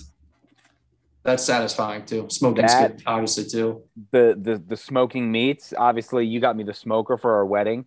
To pumping that thing out in the winter, like buying a fat old pork butt, like a couple nights before, and just getting it all seasoned up. I think it's just going to be like cooking / smoking meats. I think the Mark Zuckerberg smoking meats. Because again, it's like any of that warm food, the grilled cheese and tomato soups, like an all time come in after. The worst part about going out in the snow is taking everything off when you get in and just dropping it at the floor, and your mom like picking it up, being like, "I'll throw it in the wash," and then walking around in like wet socks the rest of the time. But like sitting down and having like a cup of or a bowl of tomato soup and the grilled cheese is like perfect. And again, perfect. Yesterday, awesome chilly weather. Perfect chilly weather yesterday. Yep. Smoking pork, brisket, whatever you want to do. Like there's nothing like it. Chili. That's the draft. Snow day activities. Snow days are awesome. They're still awesome. I took sledding, building forts, sliding in cushions down the stairs. Very controversial pick. Snow day announcement and snowball fight / shenanigans. Banks took video games with the boys / Mario Party. I think I'm getting that right. Drinking, snow football, Slurpee making, and throwing snowballs at things, potentially dangerously. Shout out to Mama Banks and the HOA. RDT took video games with the boys online, walking to the bar, sleeping in, endless cycles of TV watching / binging, and cooking and smoking things. There you go. That's the draft. Honorable mentions for me, I had LAN parties, but there was just too much video game. There was just too many video games things. Yeah. But there ain't no party like a LAN party. We've had that talk in another draft. That's a real great throwback. And then I had you could eat at any time during the day. It was just fun to just That's true. Yeah, that was like when I had like the Mario Party break mixed in, it was almost like the break of just the being outside from the snow, which included the soup or whatever. But I didn't want to like take too many things with one pick because I felt like that's not really a fair thing. Yeah. Which like hot chocolate falls under that bucket, which didn't get drafted, but I had hot very chocolate. reasonably should have. Yeah. Fireplaces should have been picked. Maybe. That's a big time. Yeah. When you got those Red Sox. Yeah. I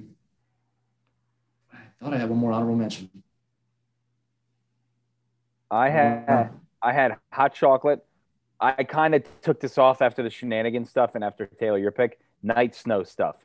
Like going out for a nightcap with your friends. And again, just kind of walk in the neighborhood, getting the gang back together, not doing anything, maybe uprooting a tree and putting it in the road. But again, just kind of patrolling the neighborhood. And it's like it mixes everything in. Patrolling the neighborhood, throwing snowballs at heavy things, and just – That's when the shenanigans ramped up. That's when the sledding hills got the iciest. Yeah, the ice, when you could see the glistening ice. The glare, yeah. Yep. It's money. Yeah. I had drink. Naps could have been taken, like a nap after you come inside. Yeah. I had going outside doing all the snow stuff, and then I also had nothing. Kind of just like the sick day one that we talked about, lounging, being on your laptop. We have the TV on and just not doing anything but doing everything kind of at the same time. I thought about taking Price is Right. I did think about that. Yeah. More sick day than snow day price is right for me. I also could have taken hating on NBC4's Pat Collins. Whoa. Oh. Whoa. Yeah. Wait, Wow. Wait, I'm sorry. Pat Collins. What did he do to you? What a ricochet Pat shot for what a ricochet shot for It's Pat not a Collins. ricochet shot. This is a good time for this side conversation. Don't talk about Dorian Gensler. The term ricochet shot has been we've lost our way with it because that is a direct shot, not a ricochet shot. No, I'm saying him being brought up in this conversation feels like just But yes, you're taking a direct shot at him. I meant him being brought up at all in this conversation. I don't want to mince my words about it. Sure. It's such a cheese ball. Do you know Pat Collins? Oh, wow. Yes. I learned about all these old school DC area people since I've been at Maryland and gone through my Maryland experience. I didn't know them about it all growing up. It was all like Tom Tasselmeyer and all of the, the people we know and love from Marty Bass. Marty Bass, obviously. Yes. Shout out to our friend of the show, Jake Bass. But I've learned about these DC people, and Pat Collins was one of the people I heard about first from NBC. He's NBC4, right? Pat Collins? Mm-hmm. Yeah. He had like a golden shovel or something that he would give for the first snow of the year. Somebody would predict the first one. And then his move was the snow stick.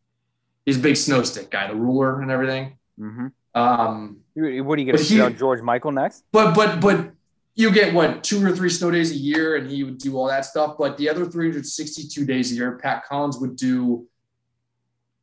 He would try to dramatize and do all these theatrics when talking about a murder, and it's like, chill the fuck out, Pat Collins. He had one that went viral, like maybe a month ago, where is he still doing it? Someone was cheating on their girlfriend. The girlfriend went to this person, thought it was the boyfriend's car, and like spray painted like "Michael, you're a cheater" on the car, and it wasn't his car.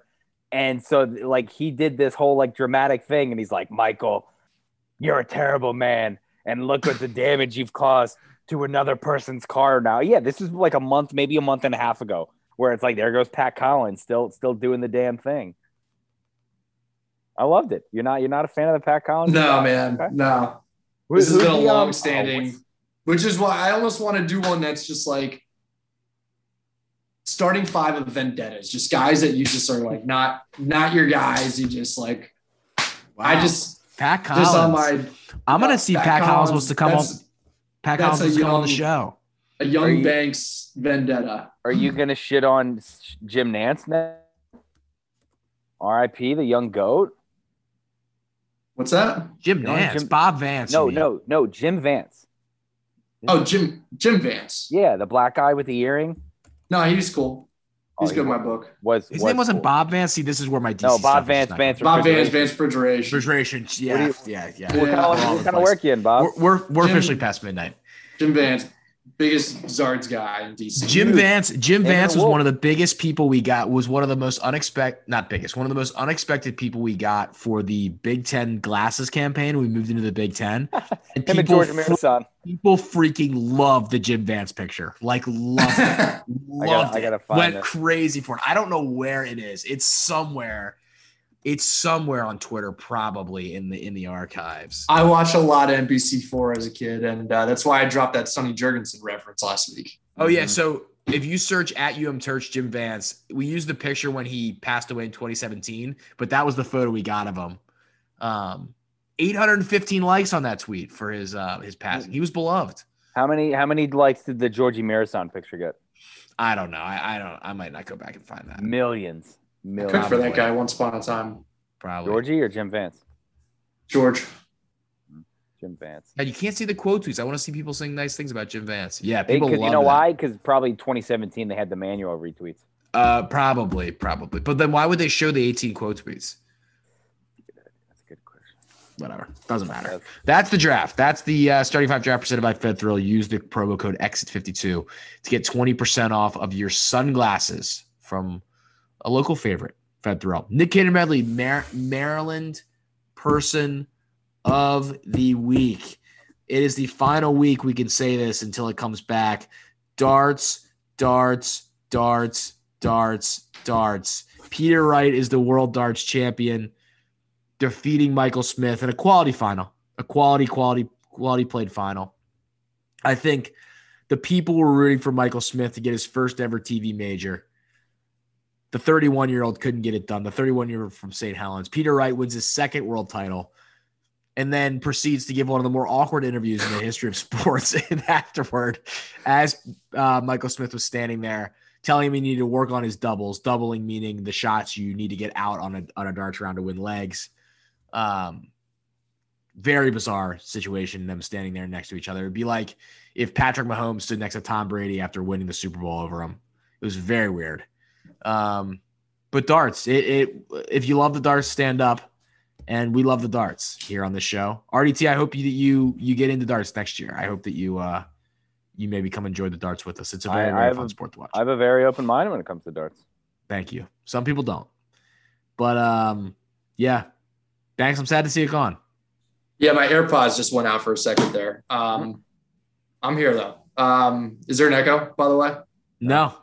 Cool. Yeah, no, the darts was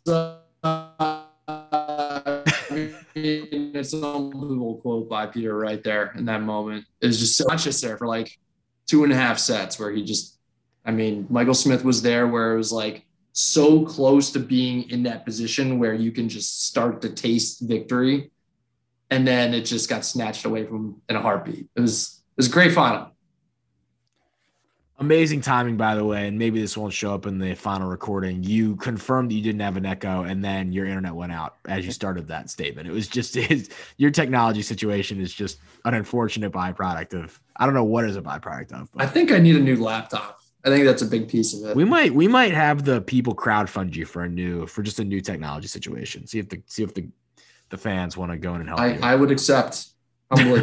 Venmo's open. But yes. Michael Smith, he'll be back. He'll win one of these at this point. The guy's too damn talented to not get it done. But it's just a fun tournament to watch. We get a lot of enjoyment out of it. I'm sure when we talk about it on the show, people are like, what the hell's going on here? But it has to get mentioned. We care about it. It has to get mentioned. It's just long enough where you wake up every day and there's just darts on. And then when you get to the point where they're gone, you don't feel complete. You just don't feel like yourself. Yeah. Like you just I said to my roommate, also a big darts guy, one of the best days of the year is the World Darts Championship final because it's the longest darts match and it's fun to watch. One of the best days. It's also one of the worst days because the darts is over. Yeah. We're going to try to, I think, stay more abreast of it during the year, though. Normally, we just kind of gear up for the World Championships. It's becoming a little easier to watch, and hopefully they come back to the United States in June like they were supposed to a couple years ago. They're supposed to. It's on the schedule. Yeah. The U.S. Darts. They get thrown on sale. They're there to be had, so. We'll see if maybe they'll give press pass to the X52 podcast. We'll have to. That'd be tremendous. Oh, my God. Talking to the darters. Can you imagine if we just got darts players on this pod? We'd be the only ones listening, maybe, but God, would that be electric? Shout out to the darts. Eric, what do you got? I have. Let me see. I gotta get all my guys. Deontay Foreman. Oh my God. Let's put in Jared Patterson. Are we really doing this?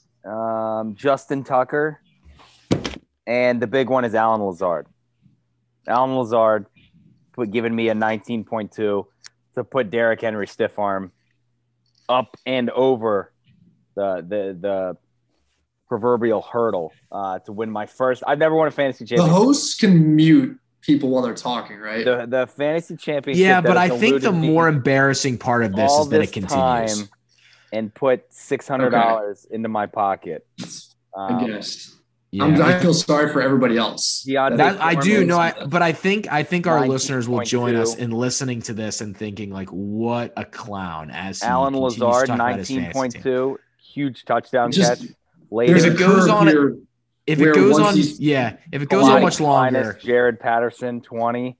He's got a very finite amount of time here. 152 points. Yeah, there he goes. There it is. Yeah, that was sorry. It had enough. Yeah. Sorry, I got muted there real quick. Sorry, that's unmuted. I don't know. I may have been muted. I'm just gonna start repeating myself. Yeah, Derrick Henry stiff arm.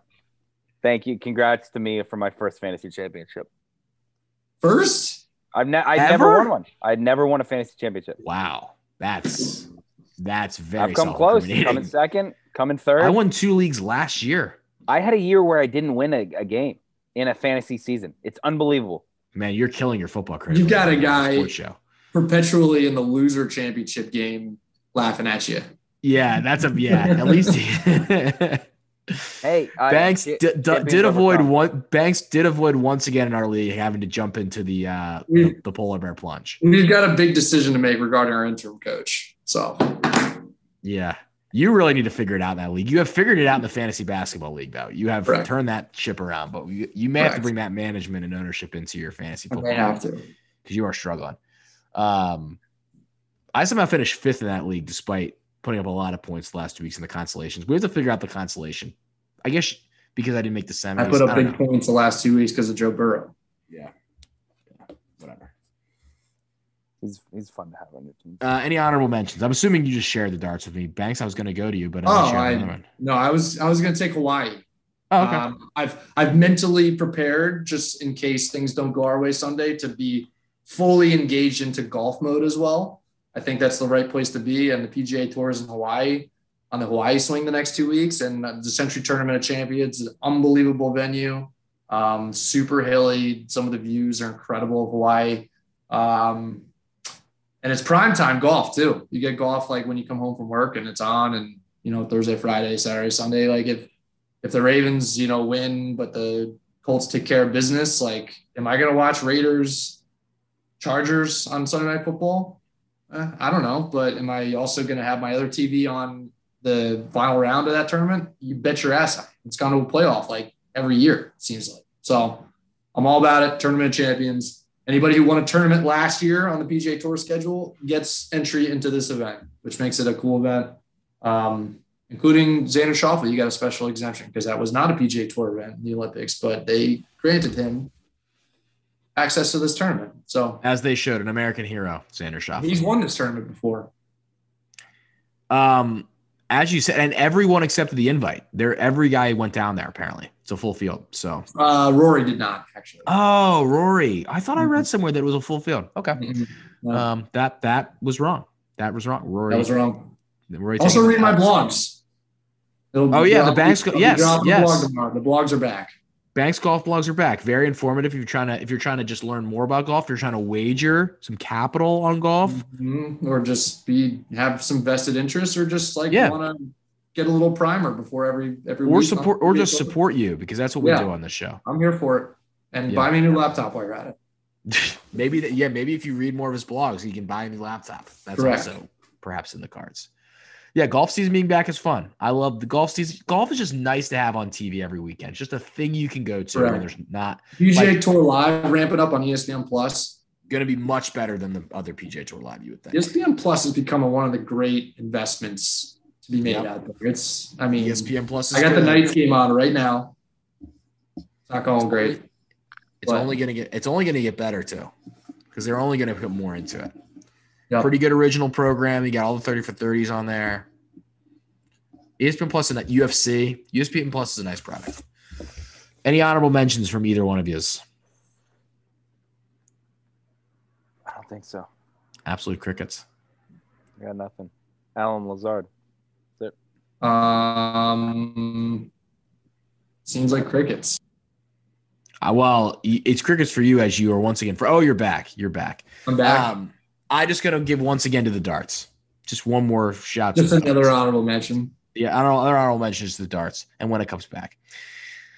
Guys, that's it.